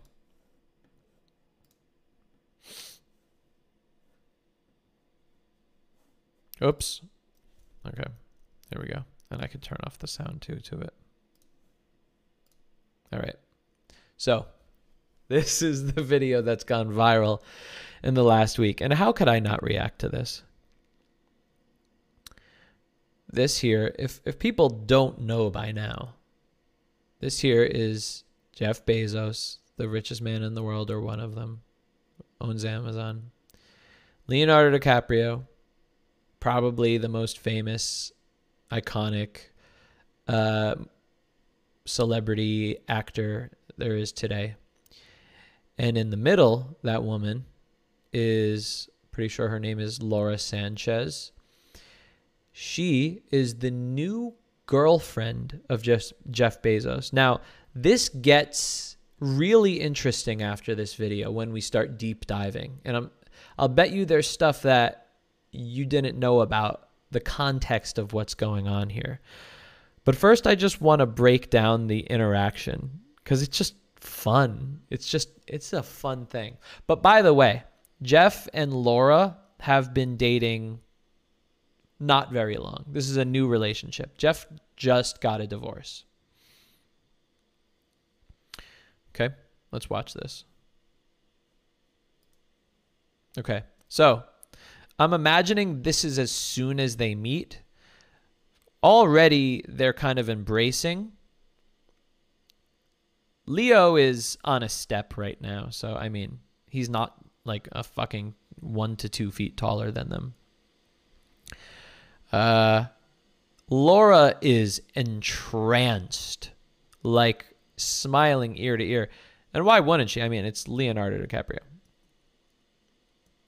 All the way she's looking, the way she's turning, mod on. That is signaling a lot of, you know, things. And what is all this like? That's so theatrical. How Leo is like, he's like, and you, if you do what all this like theatrical stuff. I mean, he's being charismatic right there.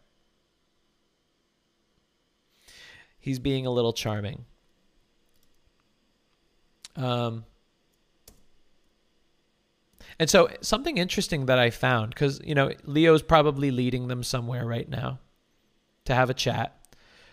What is all, like, those that hand movements are so interesting. And when you said this, I said, well, let me show you this. But watch, I want you to watch Leo's left hand. So his hand that's hugging Laura right now. Watch this hand. Not this hand, the other hand. Watch this. Did you see that right there? Oh, fuck. Sorry, guys. See, I'm new at this. I need a producer. All right, let's do this again. Watch Leo's left hand. Not this hand. That hand. Did you just see what he did right there? Tell me what you guys think I'm seeing. What is that? Did you see that?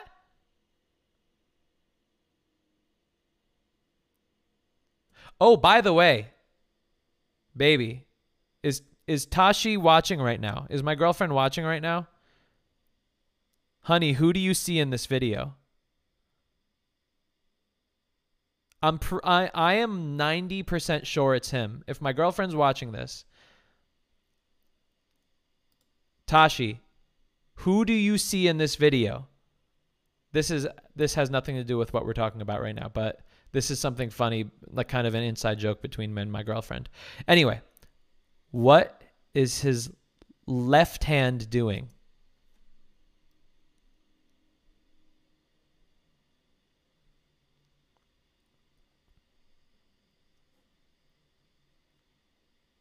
So by the way, my girlfriend just chimed in. That's Goldstein. So this is this old rich guy, and he's so weird. And my girlfriend used to be like, well, she still is, like a celebrity interviewer. And she interviewed him. And he has this mansion in LA, and he has like a lot of movies being filmed in there. Big Lebowski was filmed in there. A lot of music videos were filmed in there. But he's like a very, very awkward, old, kind of creepy, pretty creepy man. And my girlfriend just did like a story on him. So she like went to his house and interacted with him. But he's like a celebrity for no reason. And he's always at these events. And we don't know really how he makes his money. But he's the guy with the hat that you see in the top right. But yes, Gilana says he reached out to hold her hand. And what he was doing, I mean, I admit he was being a gentleman by grabbing her hand to go up a step because she's wearing heels, which is the gentlemanly thing to do, right? Yes, I get it. And you could even do that while the partner is there. That's not like a bad thing. That is a gentlemanly thing to do. Like if you watch old movies, that's what would happen too. And I watch a lot of old movies. But still, I mean, you see all of this. He's doing his little, and let me tell you this, and it's not like that. Let me show you guys. Let me show you. Come here. And then he grabs the hand, but there's no, she didn't grab his hand back. I just found that really funny. I really want to look at Jeff's face.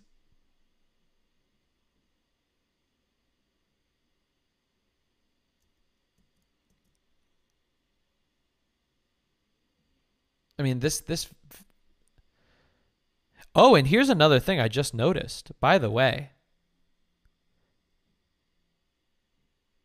she sees his hand and she doesn't grab it.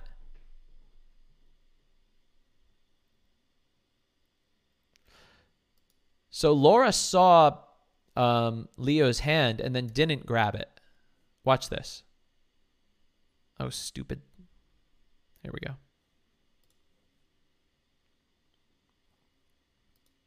No, I know that Leo isn't actually going to, steal her away from Jeff. But it's a funny interaction. But watch. I'm going to watch you. Boom. She sees the hand. He puts it out open. She sees it. She does not grab it. Now, is she holding Jeff's hand? Never let go, Ricky says. No, wait, I couldn't tell. Hold on.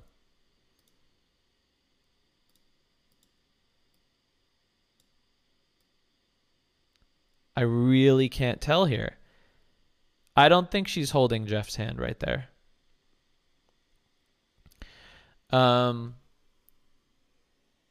Yeah, I mean, yeah. Okay, so the story gets better. I mean, I'm sure everybody's seen Jeff Bezos's response to this kind of viral video on Twitter.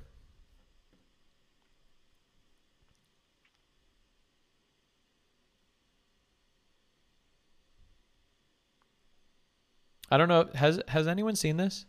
This is Jeff saying, Leo, come over here. I want to show you something. He tags Leo, and then he's hanging out danger, steep cliff, fatal drop, which is pretty funny. But let's actually get into the story behind these two people, Jeff and Laura. There is a Business Insider article.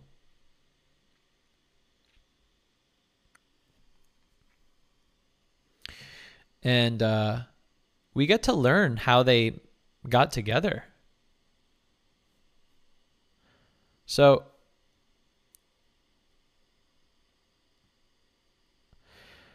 okay. Who is Laura Sanchez? So she's basically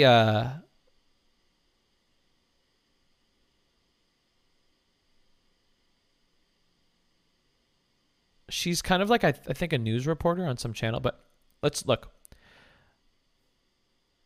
2019, the beginning of 2019, Jeff and his wife got a divorce. Okay. Got it. Makes sense. Hours later, it was found that Jeff was having an affair with Laura. It looks like, I don't know why tonight I'm like so choppy, guys. I'm so sorry about that. It really sucks. I got to figure this out and fix it. She's a longtime anchor of Good Day LA on Fox 11. Oh, wow.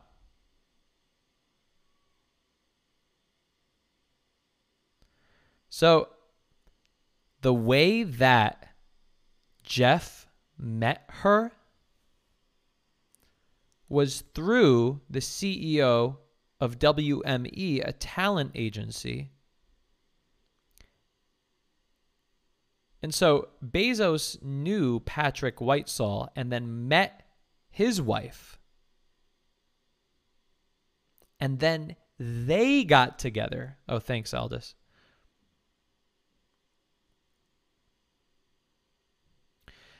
And then what happened is the National Enquirer conducted a 4-month investigation into Bezos and Sanchez's relationship and obtained texts and photos the couple had sent together.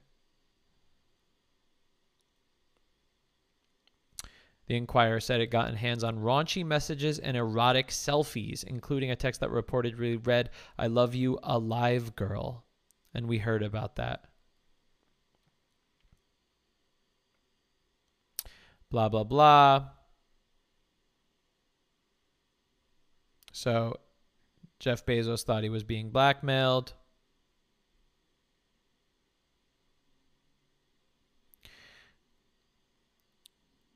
Oh, whoa. So, they were both having an affair at the same time.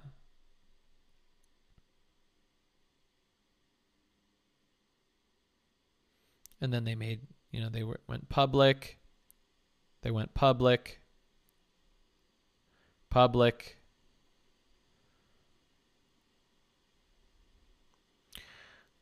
A really, really public.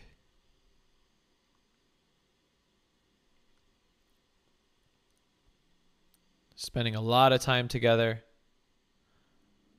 Okay. Okay, so they're engaged.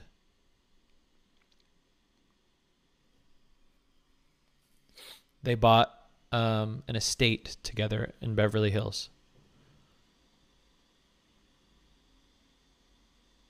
Yeah. Well, they believe that the brother tried to blackmail him. Laura's brother. Bezos stepped down as CEO. Yada, yada, yada. Okay. So, this is interesting. Now,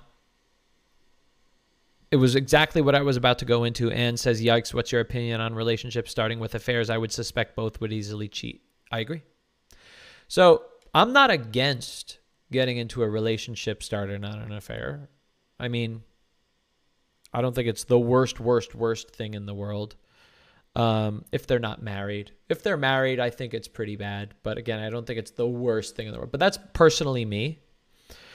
But, and that's a big but, is if that happens, if you do get into a relationship based on an affair, you must now know that that is the type of person that gets into in a relationship through an affair. That jumps from relationship to a relationship, starts a relationship while they're in another. You must know that that happens. So, what I find interesting is we know that Laura is the type. Where was I here? Oh, I have the link. Hold on. We know that Laura's the type to already be kind of climbing the ladder of men. You know, the man that runs a huge talent agency to the richest man in the world. And so, do I believe that this is an out of context video? I don't. I do believe, based on history, that Laura was putting out her vibe to Leo. I believe that Laura has no scruples in this area of her life. That she will just jump ship to the next best thing she could find. Going, what's cooler, Jeff Bezos or Leonardo DiCaprio? Now, I think, once again, this is a personality thing. This doesn't have to do with men or women. This is a habit. This is kind of like a... I have a feeling that, like, if somebody has killed someone before, the idea of killing somebody is now, like, within their reality. It's kind of like when I was reading this non-smoking book that got me to quit smoking. They said, who are the types of people that become smokers? Somebody that smokes a cigarette for the first time. Those are the people that are most likely to become smokers. If you have never smoked a cigarette in your life, you have such a low chance of becoming a smoker. I just feel like there's something that becomes unlocked in your brain once you do something where you go, oh, well, I did that. And that's now part of my world, my reality, something that I'm capable of. And so I believe that people that do kind of jump from affair to affair while they're in a relationship, in their brain, it's kind of unlocked. They have unlocked this ability. as opposed to somebody that has never done that. It's just much, much, much less likely that they will do it. And to me, yeah, let's be rational here and go, well, yeah, I mean, come on. Even if me and my girlfriend were at this event and we met Leo, or, you know, whoever, Brad Pitt would be my girlfriend's guy. I would expect her to look at Brad the way that Laura is now looking at Leo. I would expect that. That's like her childhood crush, Brad Pitt. And I would be completely fine with it. I would be excited for her. So, like, if we're getting, like, rational here, like, we get it. He's, like, a huge celebrity. I mean, he's been in movies since he was a kid. He's been huge since he was a kid. Everyone loves him. He's universally loved. I get it. Right? But once you dive a little deeper, and then you realize, wait a second, she's literally just got done doing this. So did Jeff. He literally just got done doing this a couple years ago. It makes more sense now. And now that you know that story, like, let's rewatch the video, right?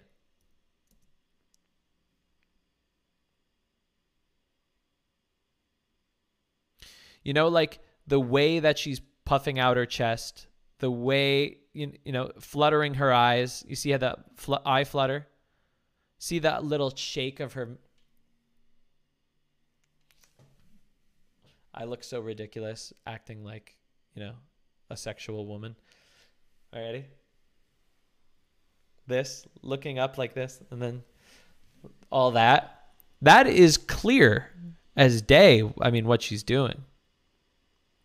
And then his little, his dramatic experience. And then my favorite part of this is just when Leo puts out his hand, like, obviously I'm going to be a gentleman, but also I'm going to, you know, showboat this moment right now. Grab the hand. She sees it. She goes, not yet. That's a little much. It's a little too far. She's an expert. I'd love to know what you guys think. Zartho says Anthony approves of emotionally cheating. No, I don't. But, like, do I put it in the world's worst things to do? And here's the reason why. Because there's been stories that people have told me where, like, they were in a relationship and it was a bad relationship, and they met somebody during the relationship they were in that ended up being their person, you know, the person that they ended up with for the rest of their life. Now, I'm not saying that, like, I don't remember if these examples were like cheating, but, you know, like starting the friendship with the person and getting to know them, that happens. And sometimes you're in a bad relationship. Sometimes you're in a relationship that isn't, you know, whatever it is. So it's like, yeah, obviously I don't approve of that, but, like, I just don't, I do want people to get into the right relationships. That's what I do want. Do I want a serial cheater? Do I want a serial affairer? Obviously not. I'd love to know what you guys think about this video, about the context of it, knowing how Jeff and Laura got together. Interesting stuff to me.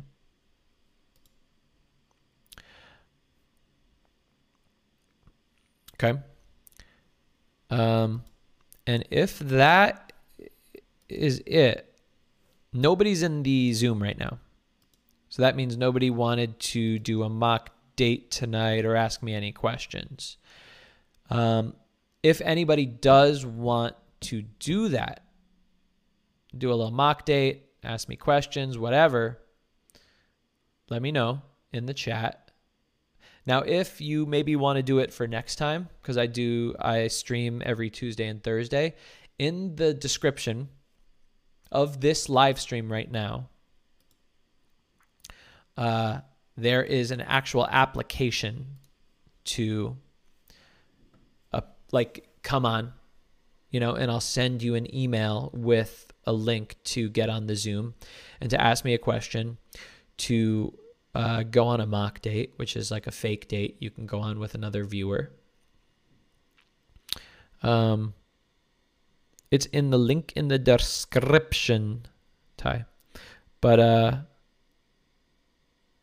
I'm going to pop the Zoom link in the...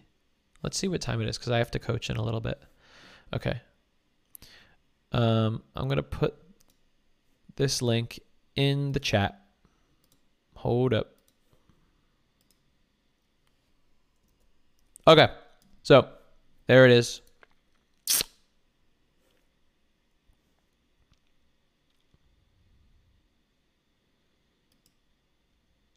There you go. Anybody that wants to jump in the Zoom, you can ask me some questions. We'll hang out.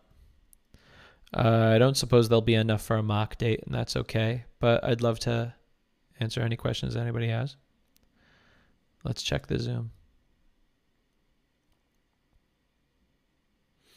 Meanwhile, I'll jump into the Reddit.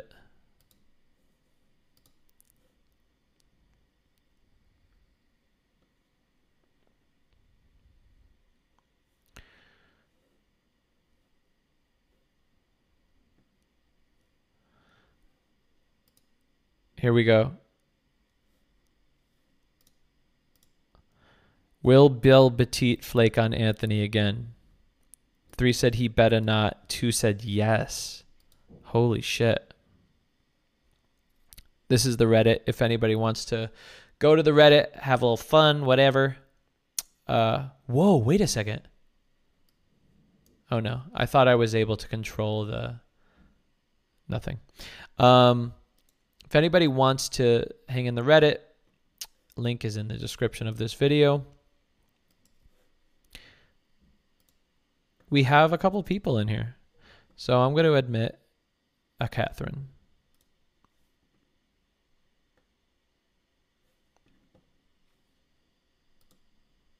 Yo. Hey, it's me again. How are you? Good. How are you? I'm pretty good. So what are you up for tonight? I'll just ask a question. Cool. What's up? Okay. So I've this question for days now. And then every time it comes to these shows, I'm like, what was I going to ask again? Did I have a question? Now I'm like, okay, I got a question. Nice. So you know how it's like common thing that people are always saying like, oh, just be friends with people, just like start off dating, like being friends with people, this and that. The problem that I have is that I end up falling for whoever is spending the most time with me. And when I was in college, and I've had this problem like for the past 10 years, like it's a common trend. And when I was in college, I ended up just like dating all my friends that were spending so much time with me and everything.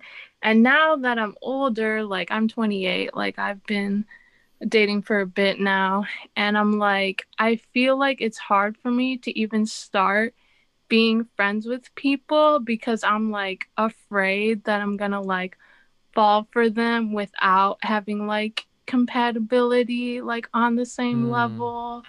And now like when I am even going on like Hinge dates and stuff, I'm like, I'm afraid to even like start being friends with this person if I'm not sure that we're compatible, because like I've been in long relationships before with people that I was friends with when we weren't like on the same compatibility. So that's an issue that I keep having over and over again. Okay. So this is a really interesting question. I've never gotten this. But what I'd want to know is, why do you fall for people that you just spend time with? I mean, I think that it's kind of like in the relationships that I have consistently been in, it is like a pretty much friendly type of relationships where I'm just doing the same things with them that I would do with my regular friends anyway. Yeah. And then I'm so excited that I have this person that we're so close with, that we're attracted to each other, that we like to do all these same things. Yeah. So then I want to be in a relationship with them. Yeah. But then the compatibility isn't always there, and eventually it ends up falling apart. Okay, so what's the compatibility that's not there? Part of it is like religion. Part of it is like wanting, having different like career goals. Part of it is like living in different, like eventually like one of us moves away or stuff like that. Okay. So what's the religion? Christianity. Okay. And so is it a certain kind of certain Christianity? Just like Protestant, regular. Okay, Protestant. Stuff. Yeah. And you only want to get into a relationship with somebody that's Protestant? Yeah. Okay. Now, what's the career goals? For me, like, I'm not super driven towards doing one particular thing. I like to always like be trying new things and going in different directions and seeing like where I'm led, like in that particular time in my life. Whereas I'll be with other people, like dating other people that they're like, I just want to do this one thing and see how far I can take it. And if that's and that ends up being like the most important thing in their life. Whereas for me, I'm just like taking it day by day and trying different things. So do you not like what they do, or do they not like what you do?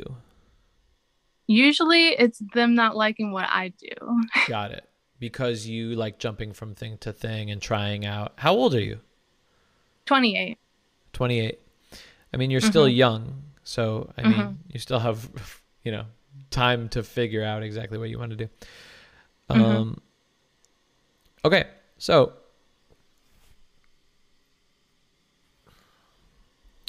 all right, let me go into my mind palace. Sure. And if you don't have an answer, don't worry. But this is just the I'll question have that an I answer. Okay. Well, so first off, I mean, when you meet people on dating apps, I want you to ask those questions on the first date. Like, you don't have to get interviewee about it, but like within conversation, are you the type of person that does this? Is this? First of all, being Protestant, I believe that should be in your profile. Yeah. Is it? Yes, it is. What does it say? That you're Protestant, or that you won't date anyone that's not Protestant?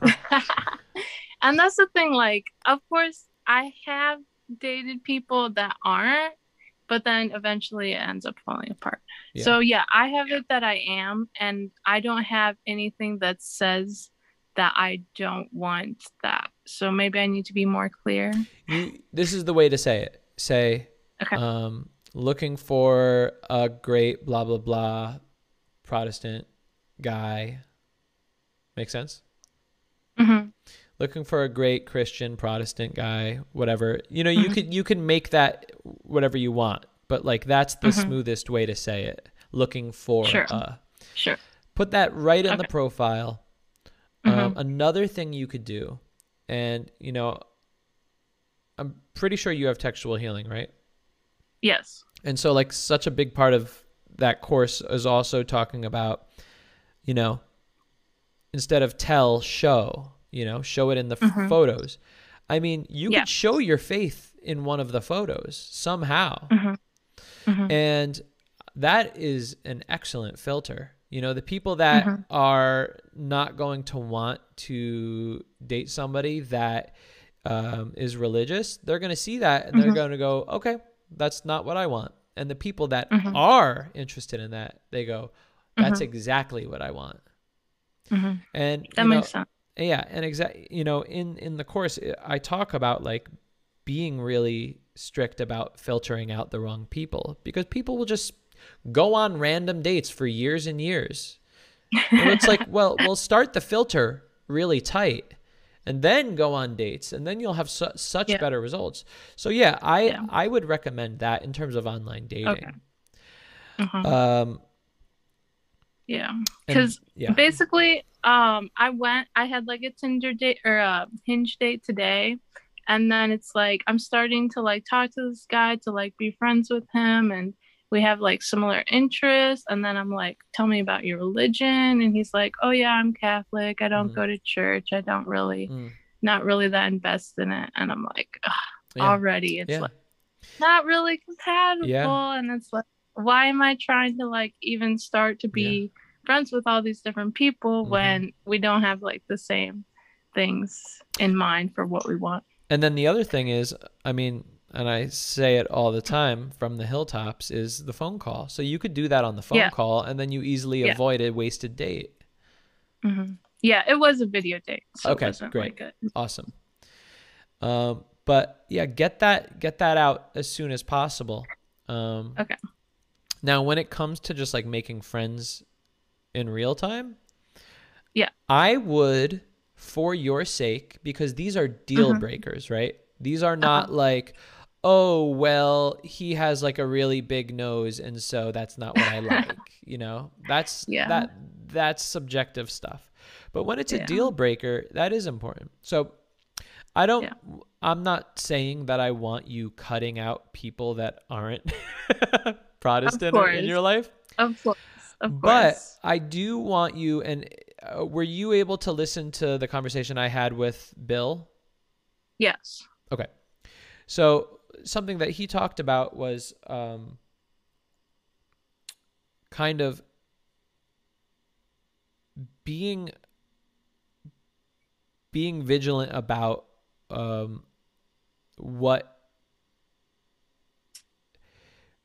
about who you are, what your standards are, as opposed to what your emotions are telling you. And so I would honestly say, like, when you make friends, new friends, get to know who they are based on your value system and what you want. And then just work on mentally categorizing. Going, okay, I know that this is friend, never going to date this person. Right? And so when you meet, because what happens is, like, if we don't do that from the beginning, we don't make those, set those strict lines at the beginning, well, then you will just go, I'm just going to feel what I feel with this person over time and allow that to happen. And so, it's a hard thing to do, but like Bill said, is like, don't take your emotions as real, right? Like, if you want to be really strict and say, no, I want to follow my values. Okay, what were you going to say? Oh, I was going to say, and like, I have gotten better at doing this over the years, of course. It's more so I have this like fear and insecurity about like falling for people quickly that I'm friends with, that I'm like, when I start to like go on dates, when I start to like meet new people, I have that like insecurity that kind of lashes out and makes me like nervous about the whole interaction. So that's part of the reason why I wanted to like bring it up to you and like see what you had to say about it. And now wait, where do you get anxious again? What is the reason you get anxious again? Because I tend to fall for people that are spending that are like spending the most time with me. I think that's what And so your anxiety comes from feeling like that's going to happen? yeah, or just like worrying about it in general, because I've noticed and people have pointed out to me that it's a thing that I've done multiple times. Mm. So I'm like worried about it happening, and then I don't even like, and then my mind starts to like spiral with anxiety. Yeah. Another thing you could do is you can kind of do things, say things that are going to help your emotions, help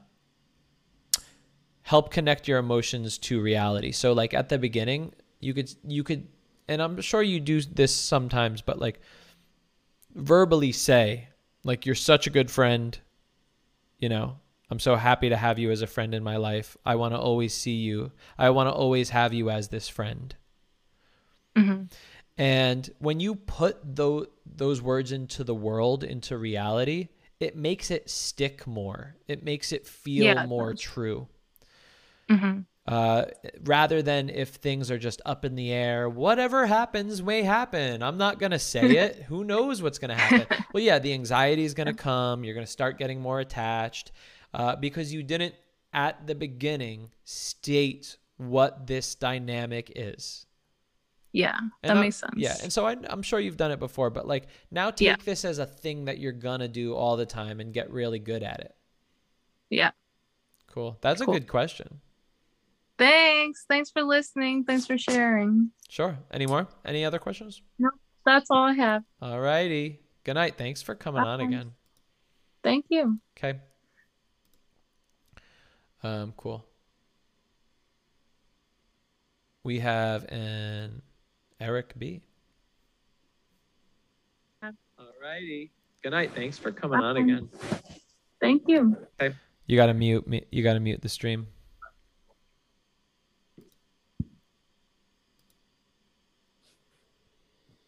Eric. Yeah. Hey. Did you mute the stream? Yeah, I did. Cool. What's up? How are you? Not a lot. It's getting a lot colder. Getting ready for winter. Definitely is. So, what do you got for me tonight? I was actually ready for a mock date. Like, you asked us if you wanted anyone to volunteer, but there are no women in the waiting room, so okay, there you go. Okay, I think I have a question. What's that? I can pull up a question. Yeah. So I feel like do you think that like there are types? Like, people talk about having a type. And do you think that there are types? And if there are types, how can I be secure in my type?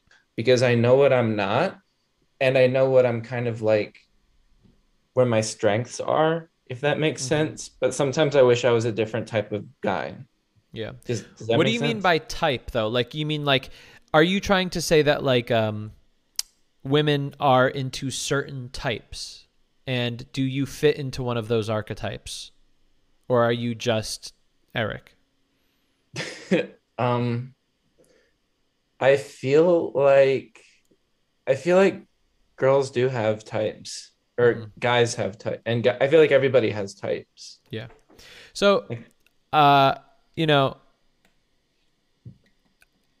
I think what a type is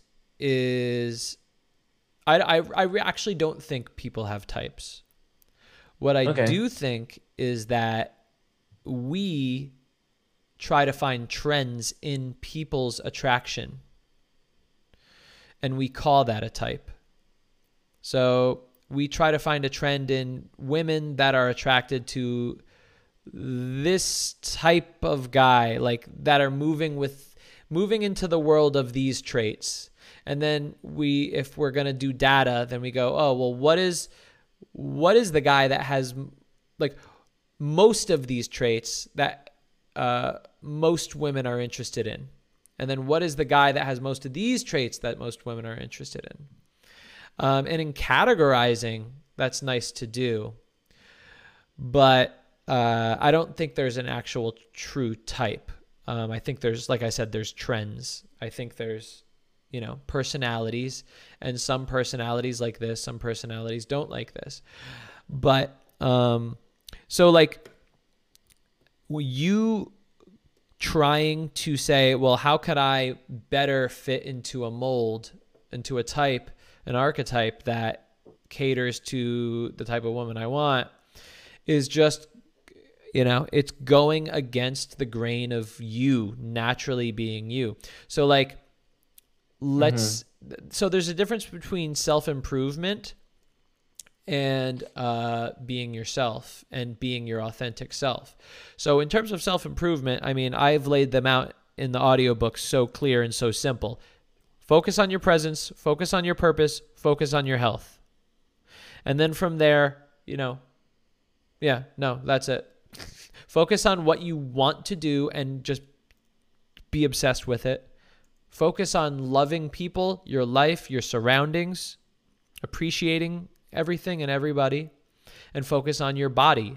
In other words, the vehicle that you inhabit. That's self-improvement. Outside of that, you have to focus on as being as authentic as possible. Or you're going to be going against the grain of who you are. Because any time you are saying, no, I have to act a different way because I think that's going to be more likable. Number one, you're trying to act like a different person. There's nobody in the world that's able to do that. Actors are literally paid millions of dollars for a few hours a day, like getting into their head and focusing as much as they can to like be for the few minutes on camera at a time to like, hey, and how are you doing? And then cut. And it's like, oh God, wow. And it's taxing. So to act is very, very taxing emotionally. And then you're not going to be you're not going to be good at it.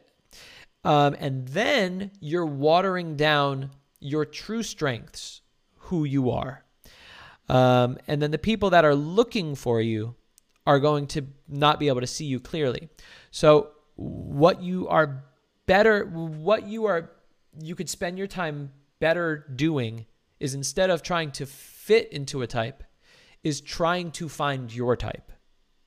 So going, how could I most efficiently find my type? Is it at the nightclub? Is it at the book club? Ooh.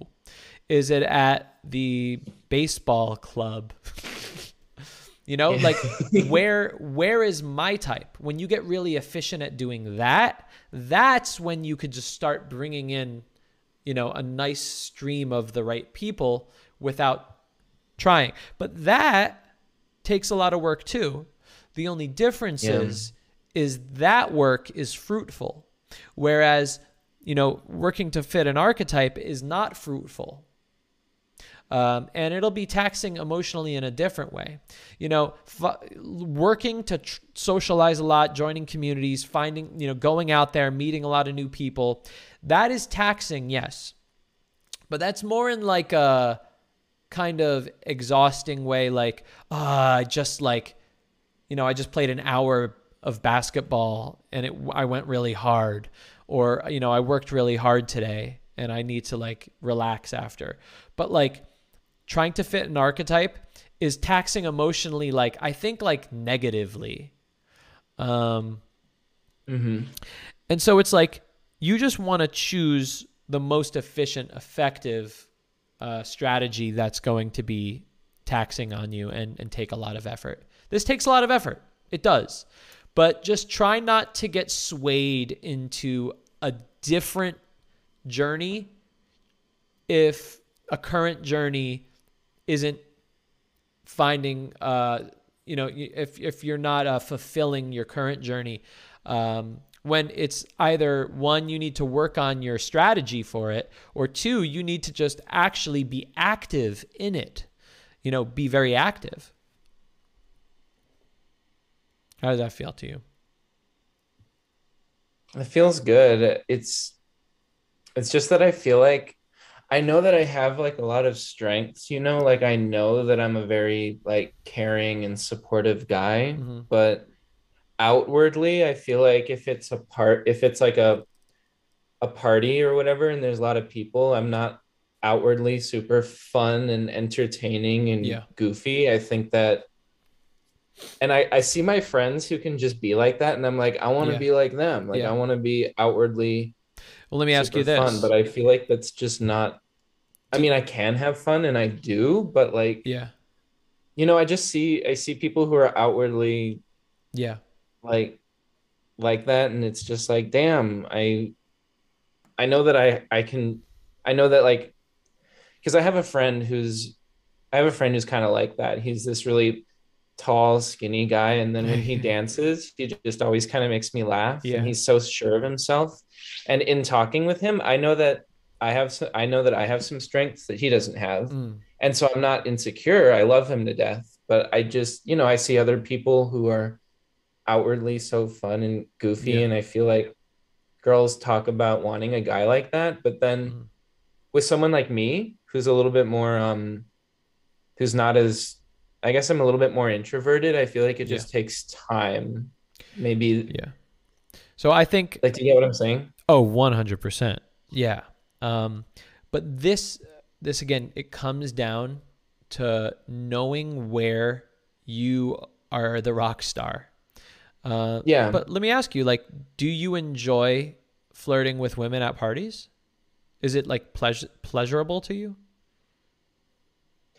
I guess it's a little bit, I guess I'm always worried that people are going to be eavesdropping and be like, oh, wow, and draw attention and be like, oh, Eric, and Alexis, wow, look at you two. And then I'll get like embarrassed. Okay. So, this is great. And I mean, we could dive into this for a long time and really go into stuff.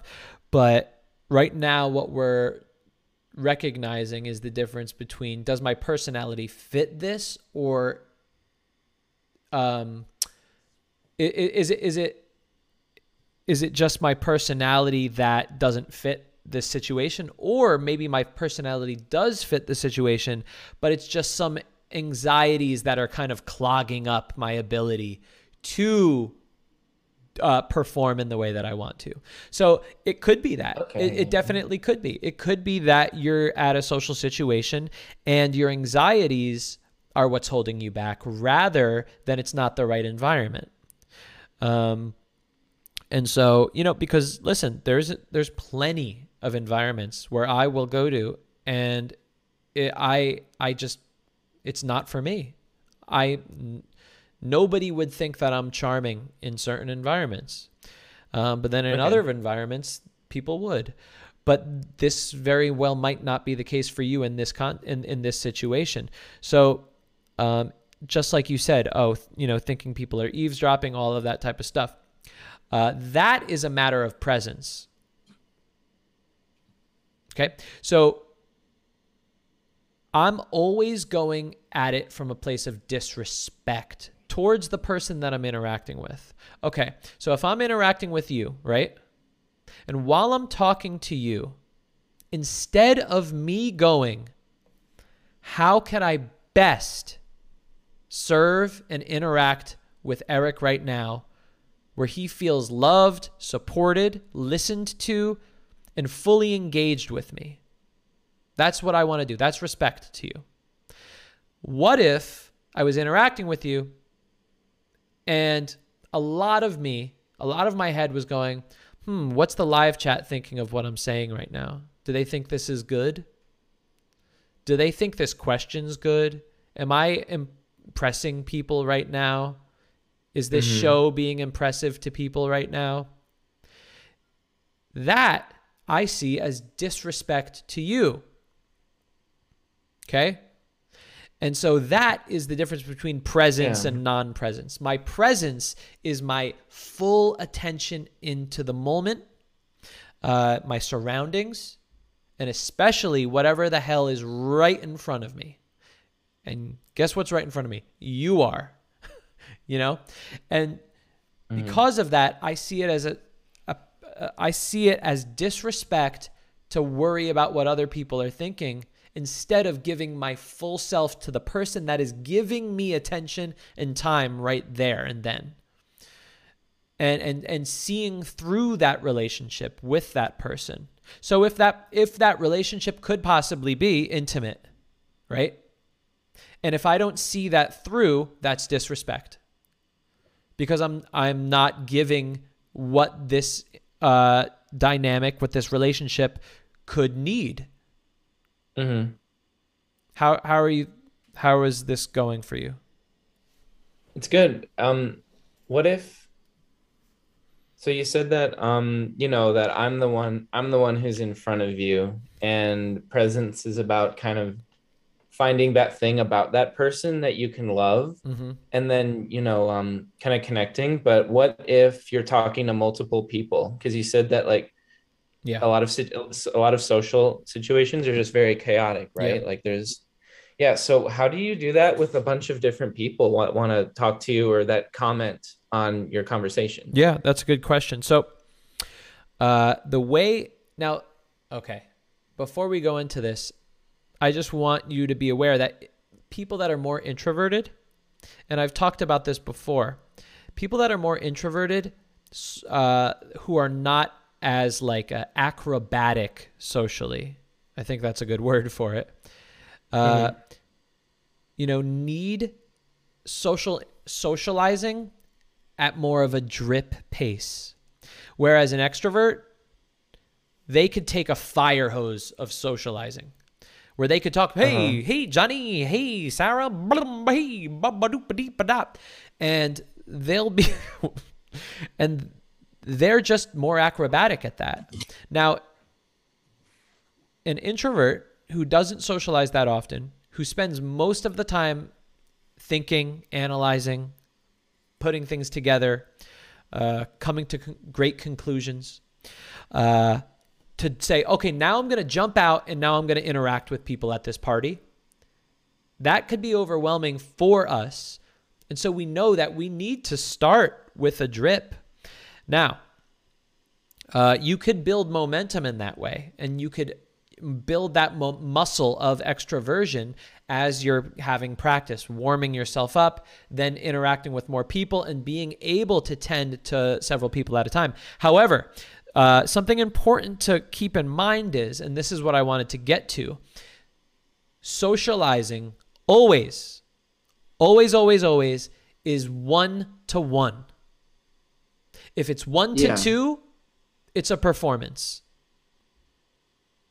Okay? Now, just take on that philosophy. I don't care if it's true or not or whatever, but I want you to take on the philosophy. If it's 2 people at a time, then it's a performance. And if it's 1 person at a time, then it's an interaction. Now, what does that mean? So if I'm in a group, a circle of people, and I'm chatting, if I'm talking to, let's say John just asked a question or John said something, and I could ask John, hey, John, when you wore those pants, I mean, when you pooped your pants, were you wearing brown pants or white pants? And so for that second, while I'm asking and John is answering, it's a one-on-one conversation with John.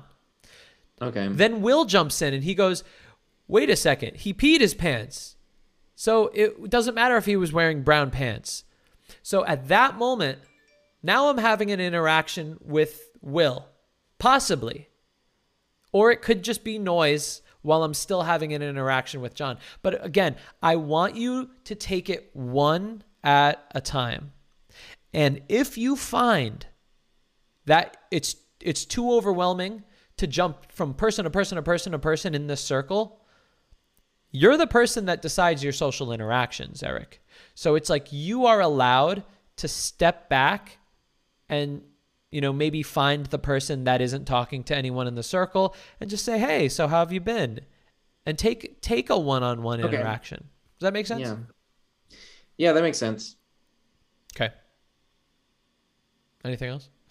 And about the type thing, do you Yeah. kind of feel like I feel like I just need to capitalize on my strengths Yes. and then just kind of like have faith that that's enough. 100%. 100%.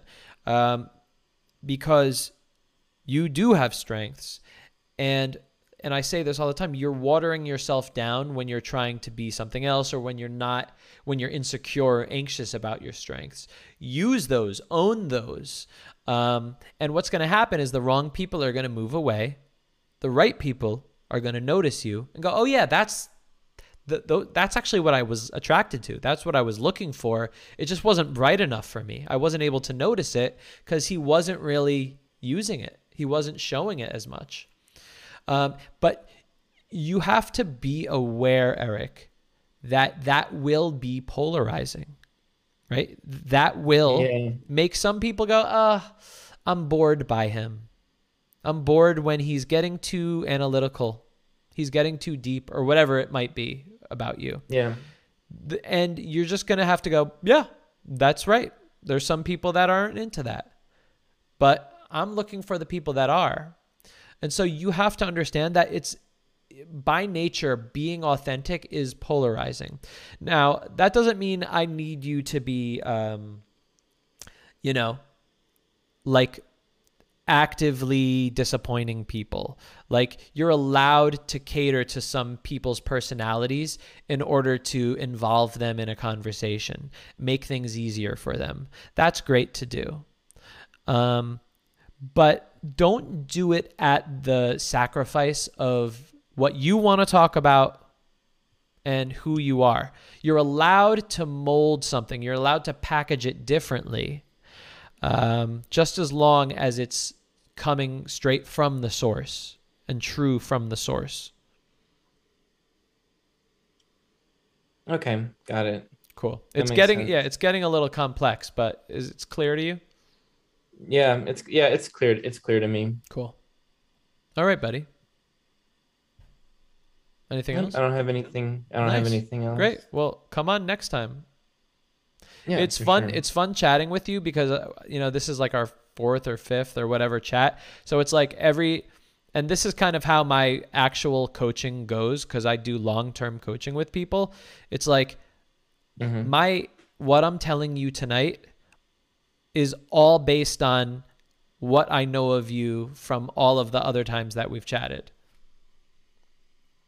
So it's fun. It's fun for me because it's like I know you on a deeper level, so I'm able to give you more constructive advice based on what I know of you.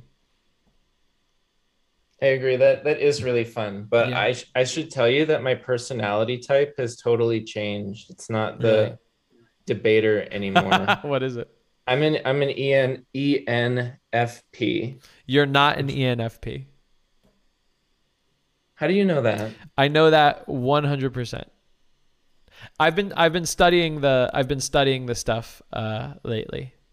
I literally took it like a few days ago. Don't take 16 personalities. It's super, super biased towards ENFP. Actually, okay, that's Yeah. cool. I'm going to send you, I'm going to put it in the chat right now. My friend Eric went. It is. I am an ENFP-T, which means turbulent. Yeah. But no, you're not. Okay, thanks, Anthony. Great feedback. Click the link in the chat for this new personality type test and take it really slowly. Oh, there's a new one. Yeah. Okay. All right, buddy. Have a good night. You too. Thanks for coming on. Bye-bye. All right. Let's bring in Ricky. And we got to make it quick because I got to get going. Hello. Yo, Ricky. can you see me? No, I Here can't. we go. I can't see you. I'm coming. I hit ask to start video. Here we go. Can you see me now? No.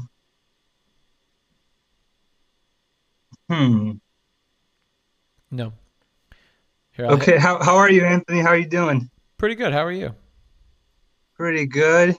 Yeah, I would like to put my face up. So, Yeah. I just hit the button ask to start video. okay, start my video. Okay, nothing. People need to know what you look like. Yeah, that was the voice for truth, remember?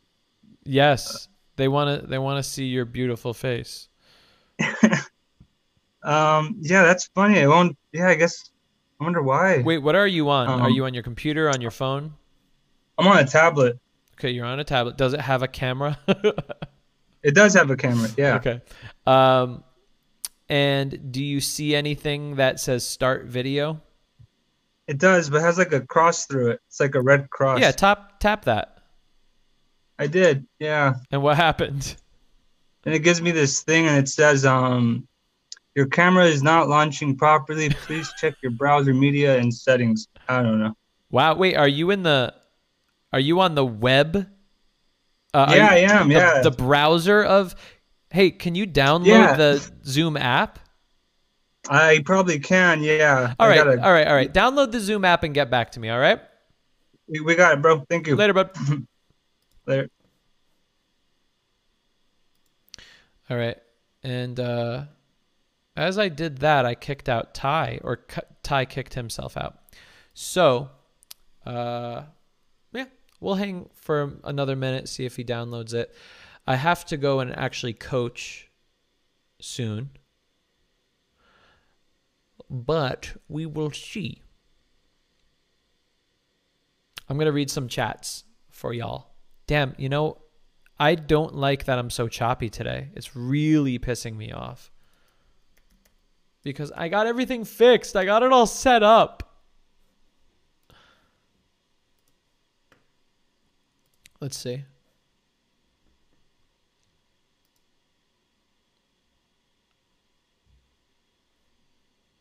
Yeah, it's really choppy. What the fuck, dude? So annoying. All right, I'm going to read some chat.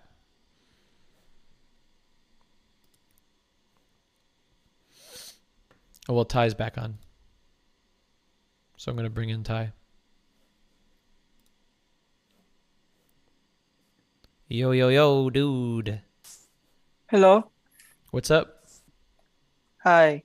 How are You you? said, yeah, I'm good. You said you have to leave soon, so I just leave the Zoom meeting. Oh, yeah. Well, you could ask a quick question. Hold on, let me get the camera so I can let you see my face. Wait, you're literally going to set up a camera now? Yeah. All right. Yeah. All right, well, ask me the question as you're setting it up. Okay, so how do you know if like a girl likes you?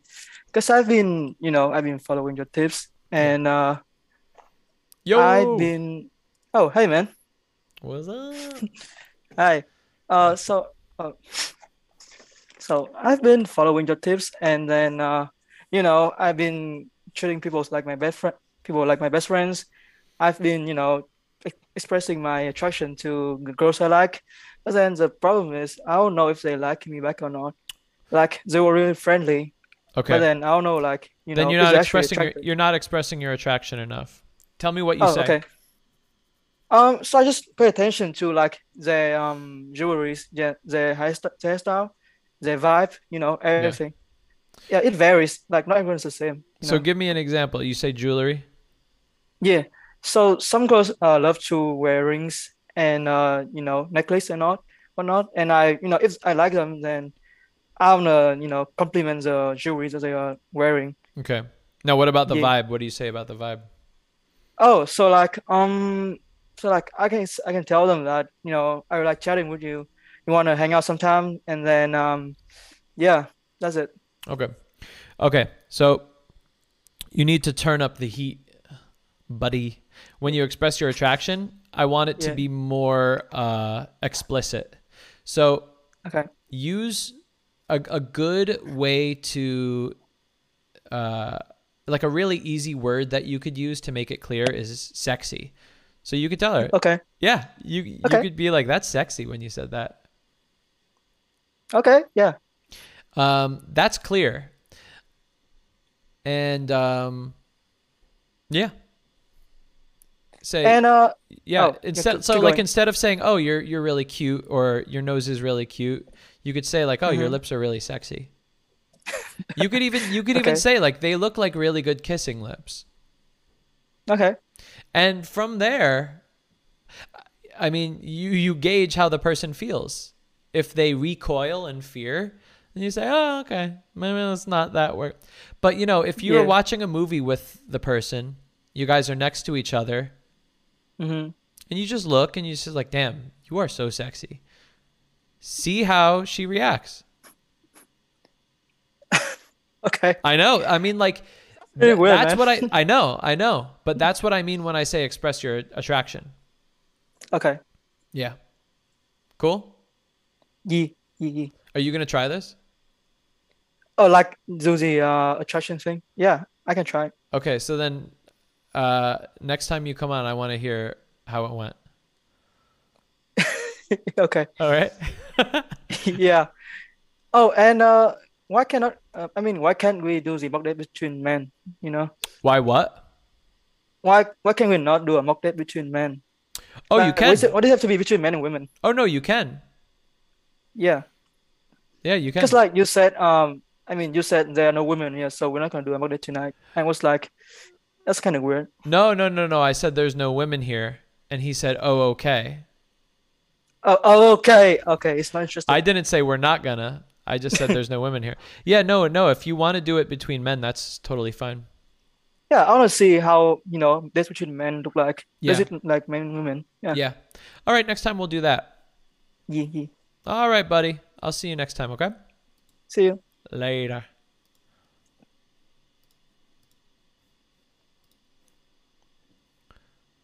And now we got Reeky Deeky. What up, dude? He's here. I can't hear you, though. Or you haven't spoken. Oh, he's connecting to audio.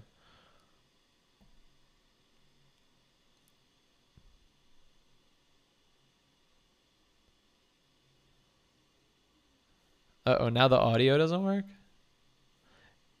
It says your audio works. Speak. No, audio does not. This is great. I think he's going to get it. Yeah, that is a sick beard.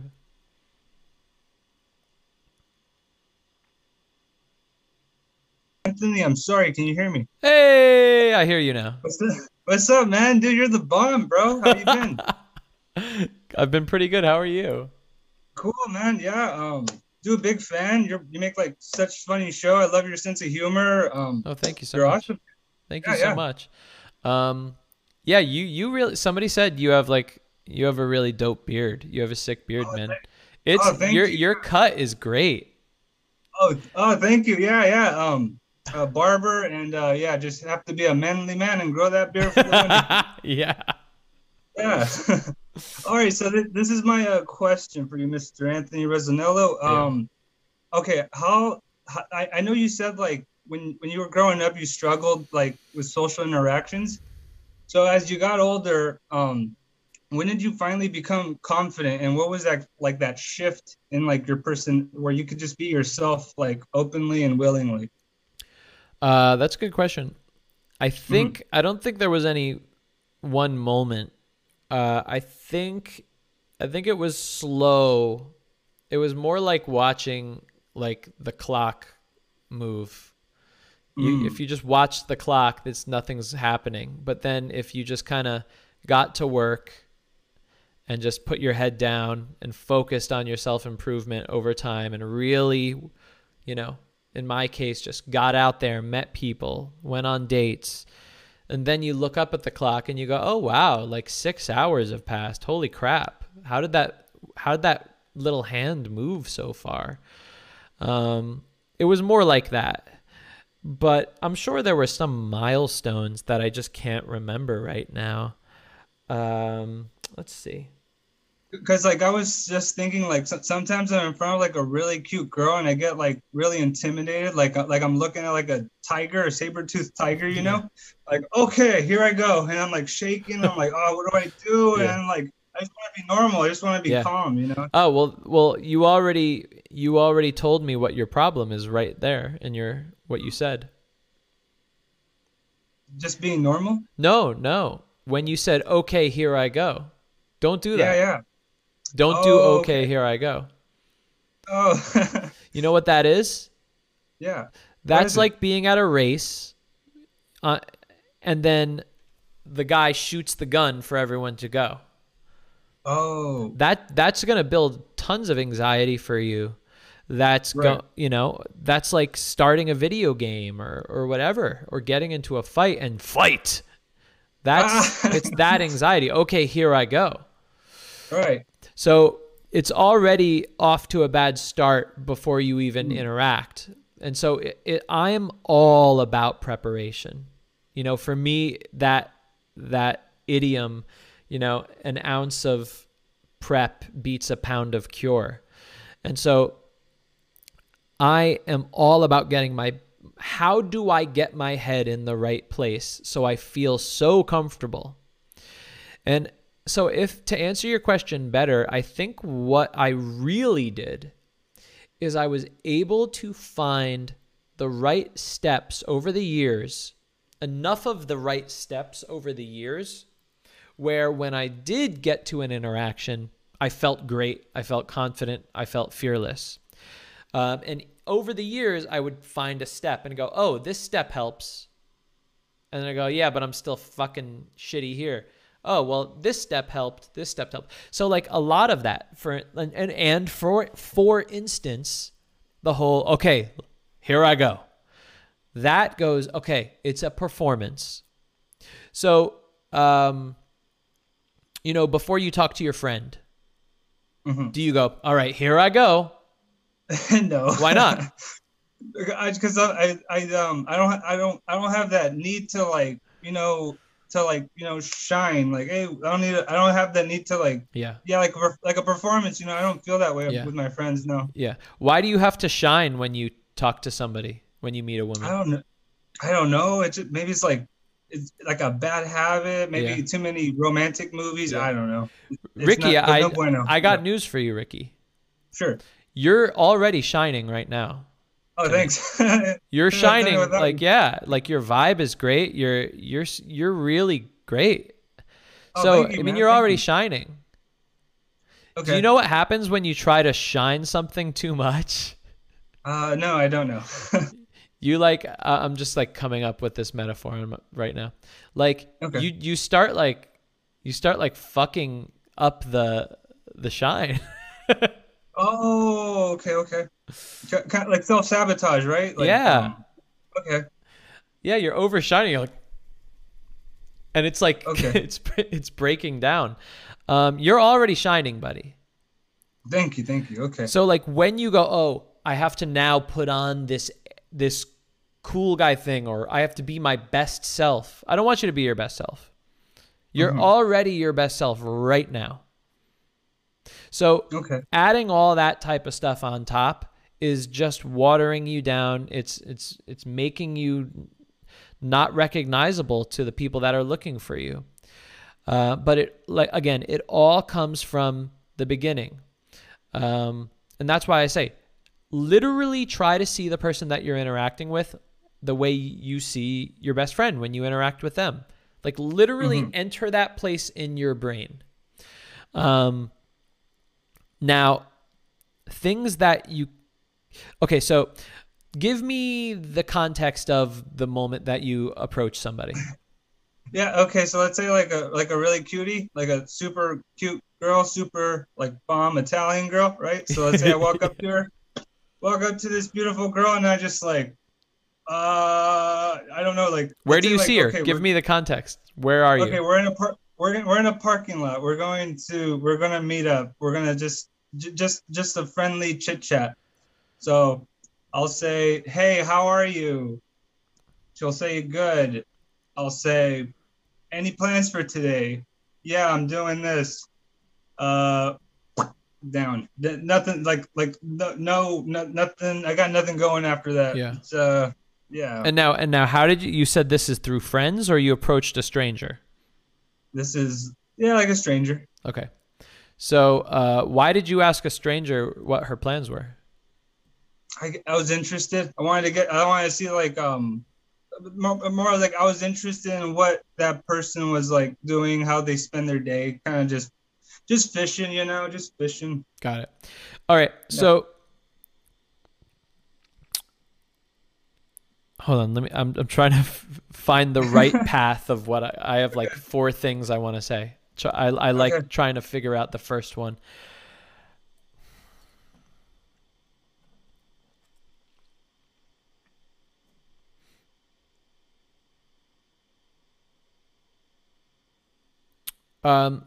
Ricky, I want you to, when you are approaching that stranger, that hot Italian.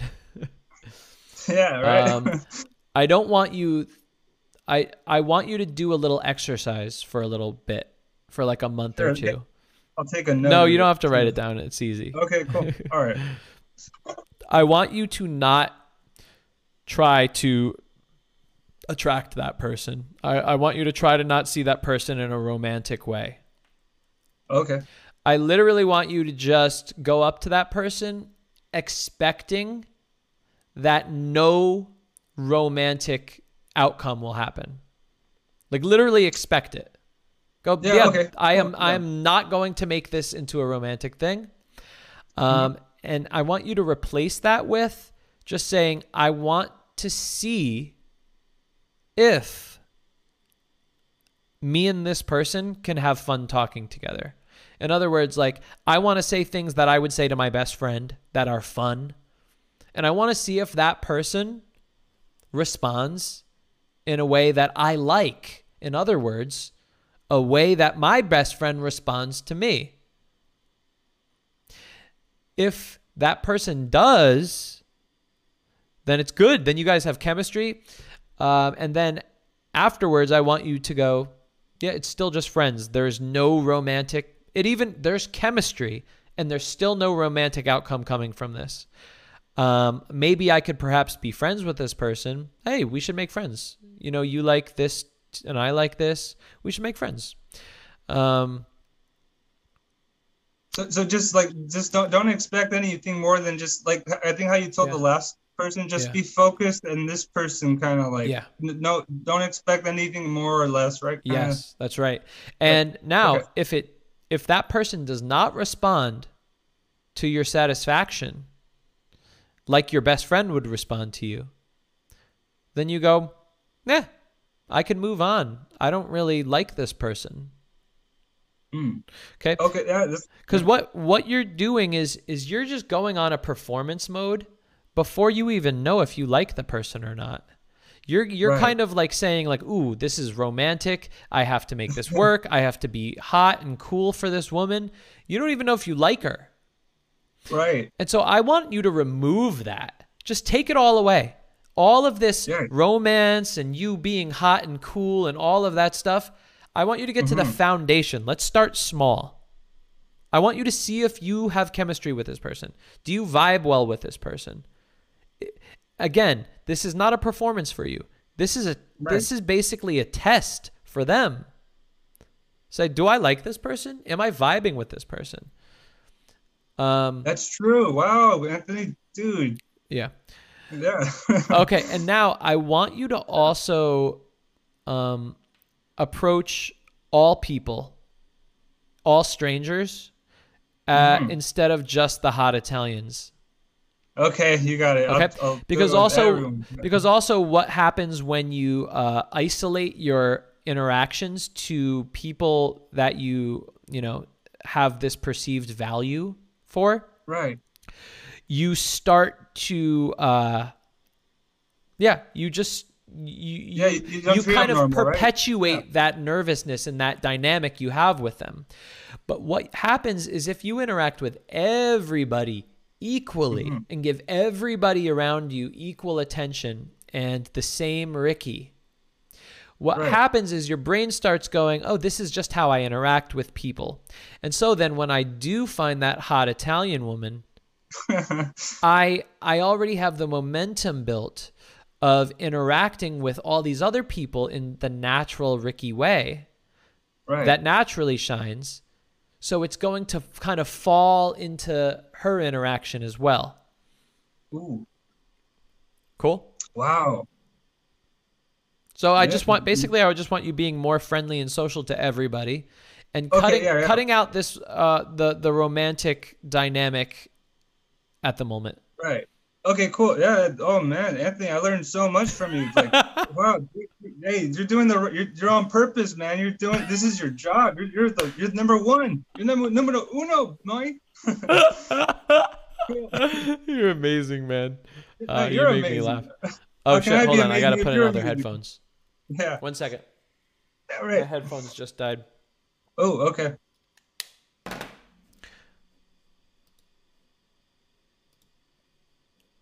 Hold on. All right, how we doing? We're good. You there? I learned.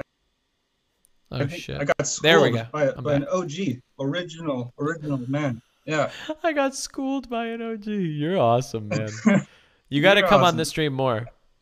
I will, dude. Yeah, I've been busy, but yeah, I'm happy I caught it today and I'm on it, and yeah, it's fun. I'm glad. Good show. Good show. Oh, thanks so much. Mm-hmm. Yeah, great.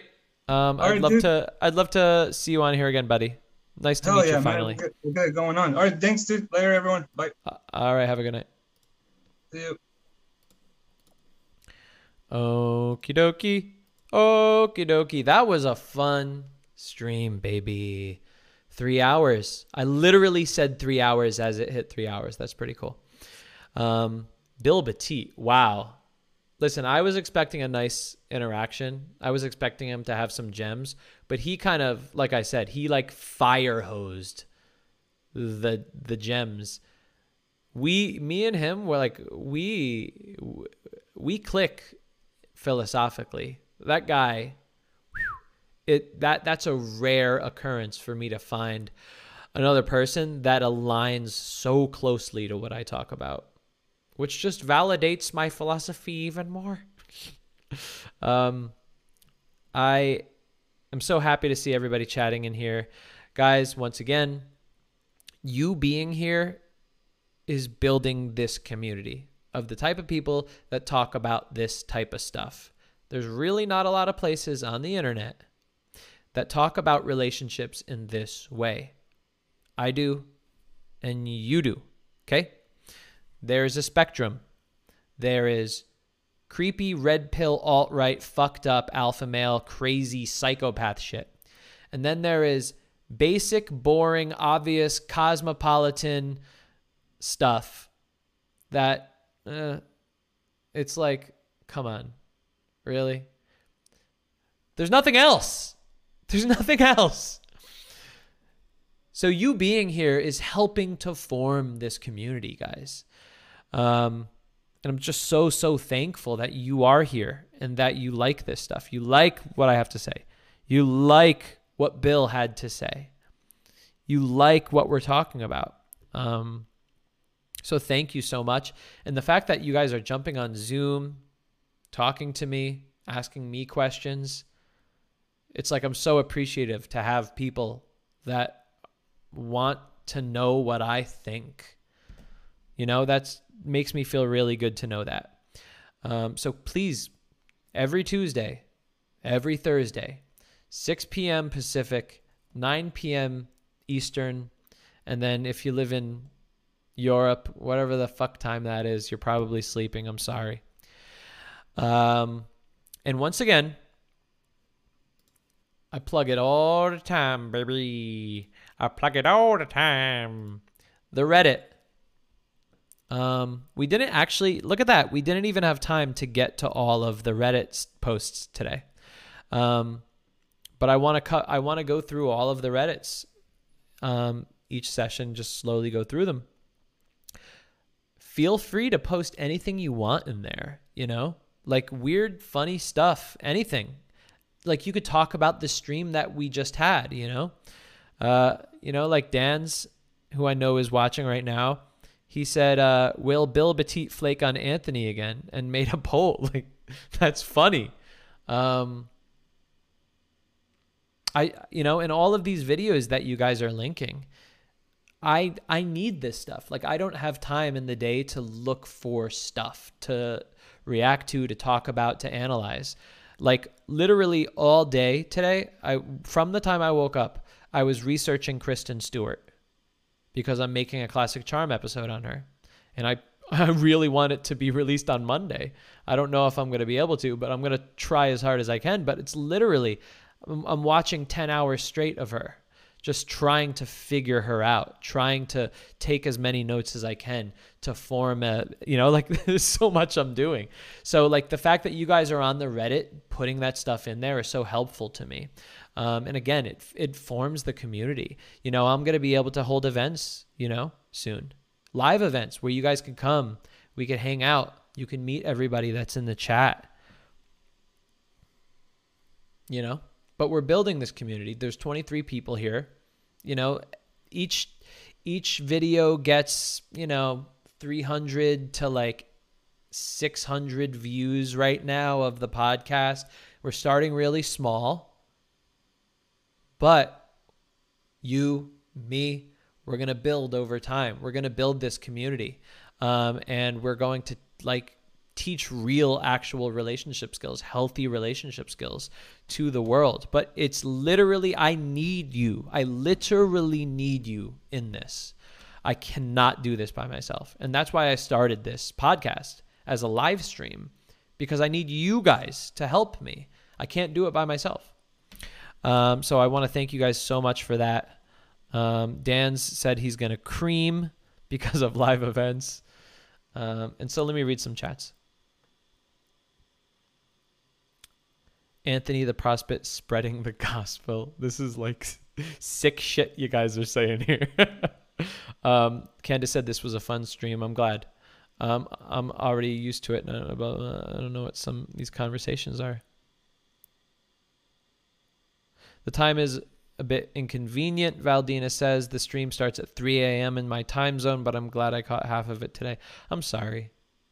Let's see what else.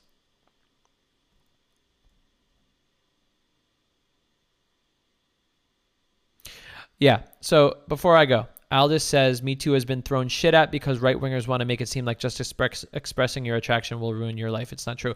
This is so fucking huge. This is so big, so important.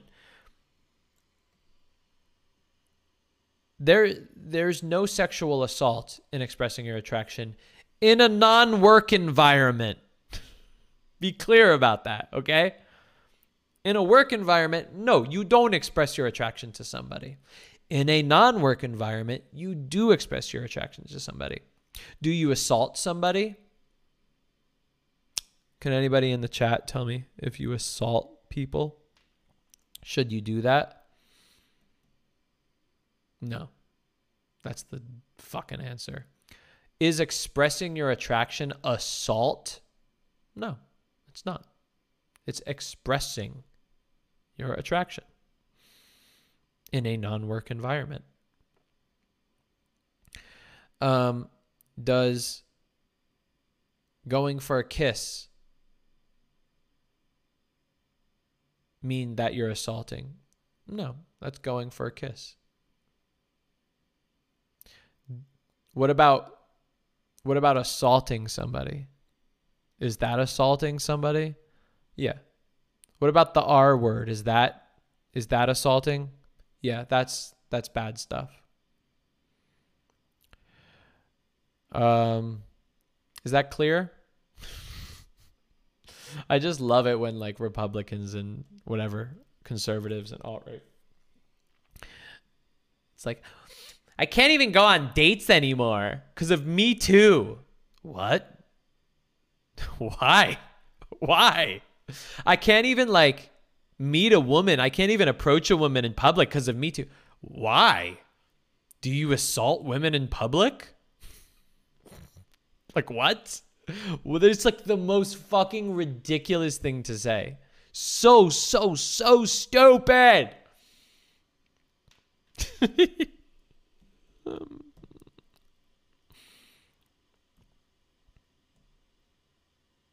Candace says, what if people express an attraction when they are your Uber driver?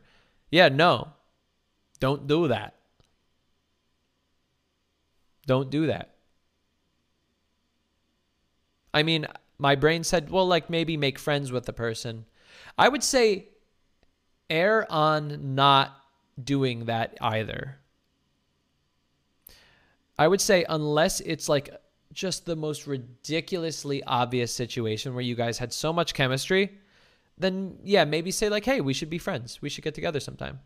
If it's like so obvious, like the person is asking you questions if you're an Uber driver. Aside from that, if you're an Uber driver, just fucking leave the person alone.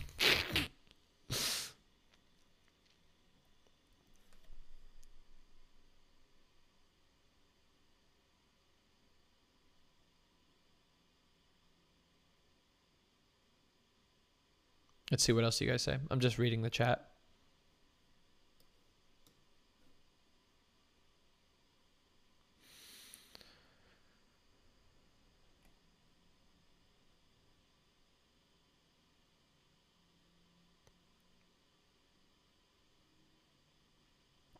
Yeah, isn't it great how every time somebody comes on the Zoom, you guys are all just fucking awesome people that are so charming and interesting.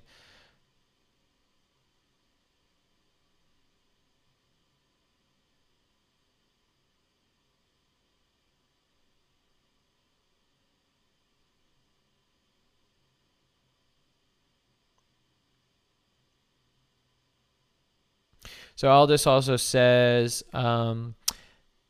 sexy is a scary word for me because I don't want to creep someone out. I've seen sexy or sexual words used to extreme failure and scaring others. So yeah, listen, things need to be calibrated. But I would actually tell you, and I'm telling you, as in you, not the general you, telling you that I would err on the side of risking thinking that you're going to be creepy or extreme failure. Because one, you need to practice expressing attraction to people to get good at it. And number two, those occurrences are rare and far and few between. Yeah. But that being said, yes, things need to be calibrated. I don't tell somebody that in the first 10 seconds you meet somebody, say, hey, I want to jump your bones. You don't tell somebody you want to have sex with them or something like that in the first second. The other thing is, it's how you say it. You could go up to somebody and be like, man, I could not get over how sexy your eyes are. If you say it like that, they'll probably just be like, oh, wow. Oh, my God. Thank you. Oh, and then be kind of flustered. But if you go up and be like, your eyes are so sexy. I mean, that would be creepy. It's in how you say it. I like to think of it as like saying it objectively. Like I'm saying it as a matter of fact. I'm not saying it because it's like, oh, I can't take it anymore. But like you have really sexy eyes. I mean, it's crazy. Yeah. But it is important to express your attraction to people when you feel it, as soon as you feel it. And you're going to find that the more you practice and the more you say it as a matter of fact, and the more you have that person's well-being in mind when you say it. Because another thing is, it's like, this is big too. And before I go, I think this is important for me to say. And you've heard me say this before. Everything I say is for that person, not for me. And I believe that people feel the difference. So if you see that creepy guy hitting on a girl, saying sexual stuff to her, and she's not liking it, it's likely that he's saying it for him. So he could get sex. So he could get her interested. He's saying it for him. He's saying it as a tactic. Whenever I'm interacting with somebody, I'm never thinking of that shit. I literally am never caring about if what I'm saying is going to benefit me. The only benefit I want is, well, one, I want the interaction to be obviously a nice one. I want to see if we can have a good connection and have a good relationship. But primarily, at the top, when I compliment somebody, when I express my attraction, it's 100% because I want that person to feel really good. I want that person to feel attractive. I want that person to feel sexy. That's why I say it. Like, I get such pleasure, satisfaction from seeing somebody go, wow, like I feel like really attractive. And that's why I could say something and just walk away, turn around and walk away and say, have a nice day. Because I literally am not saying it whatsoever for my own sake. I care so much about saying, I just want to make this person feel really attractive. And so when I say things, it's all it's coming from. And I believe that is the big differentiator in terms of if this is going to come off creepy or not. I truly believe that when a person can feel what your intentions are when you're saying it. Again, I just care about making that person feel good. It's exciting to me. It makes me feel so good to know that that person feels good.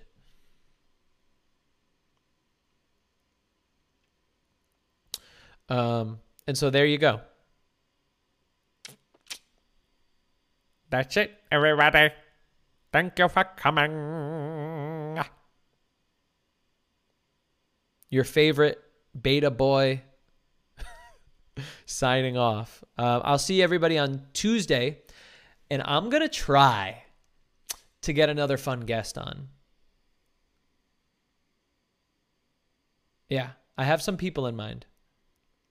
Because in all my videos, I realized there's been a lot of correspondence between people that have seen my videos that I've reacted to, where I have been in light, like, DM correspondence with these people.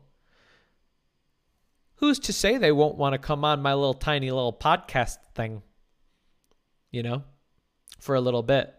So I'm going to reach out, put out some feelers, and see if I could get somebody on every week or every episode. I think that would be really fun.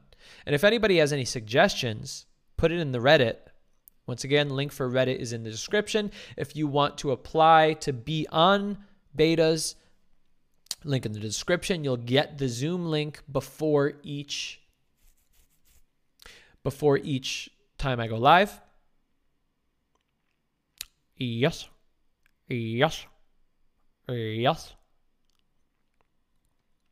So yeah, I'm going to try to get some fun people on every time. I think that would just be so fun. I like interacting with people. I hate just talking to a camera. The only reason I feel comfortable talking to the camera right now is because, like, I know you guys are listening to me right now. But when I'm filming videos, it feels so weird to be talking to a camera because there's nobody there.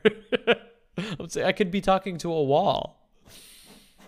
All right, so what does everybody say? Meet in Austin for a weekend? I mean, I'm probably going to do a LA meetup and maybe a New York meetup. I got to see how many people are in each side,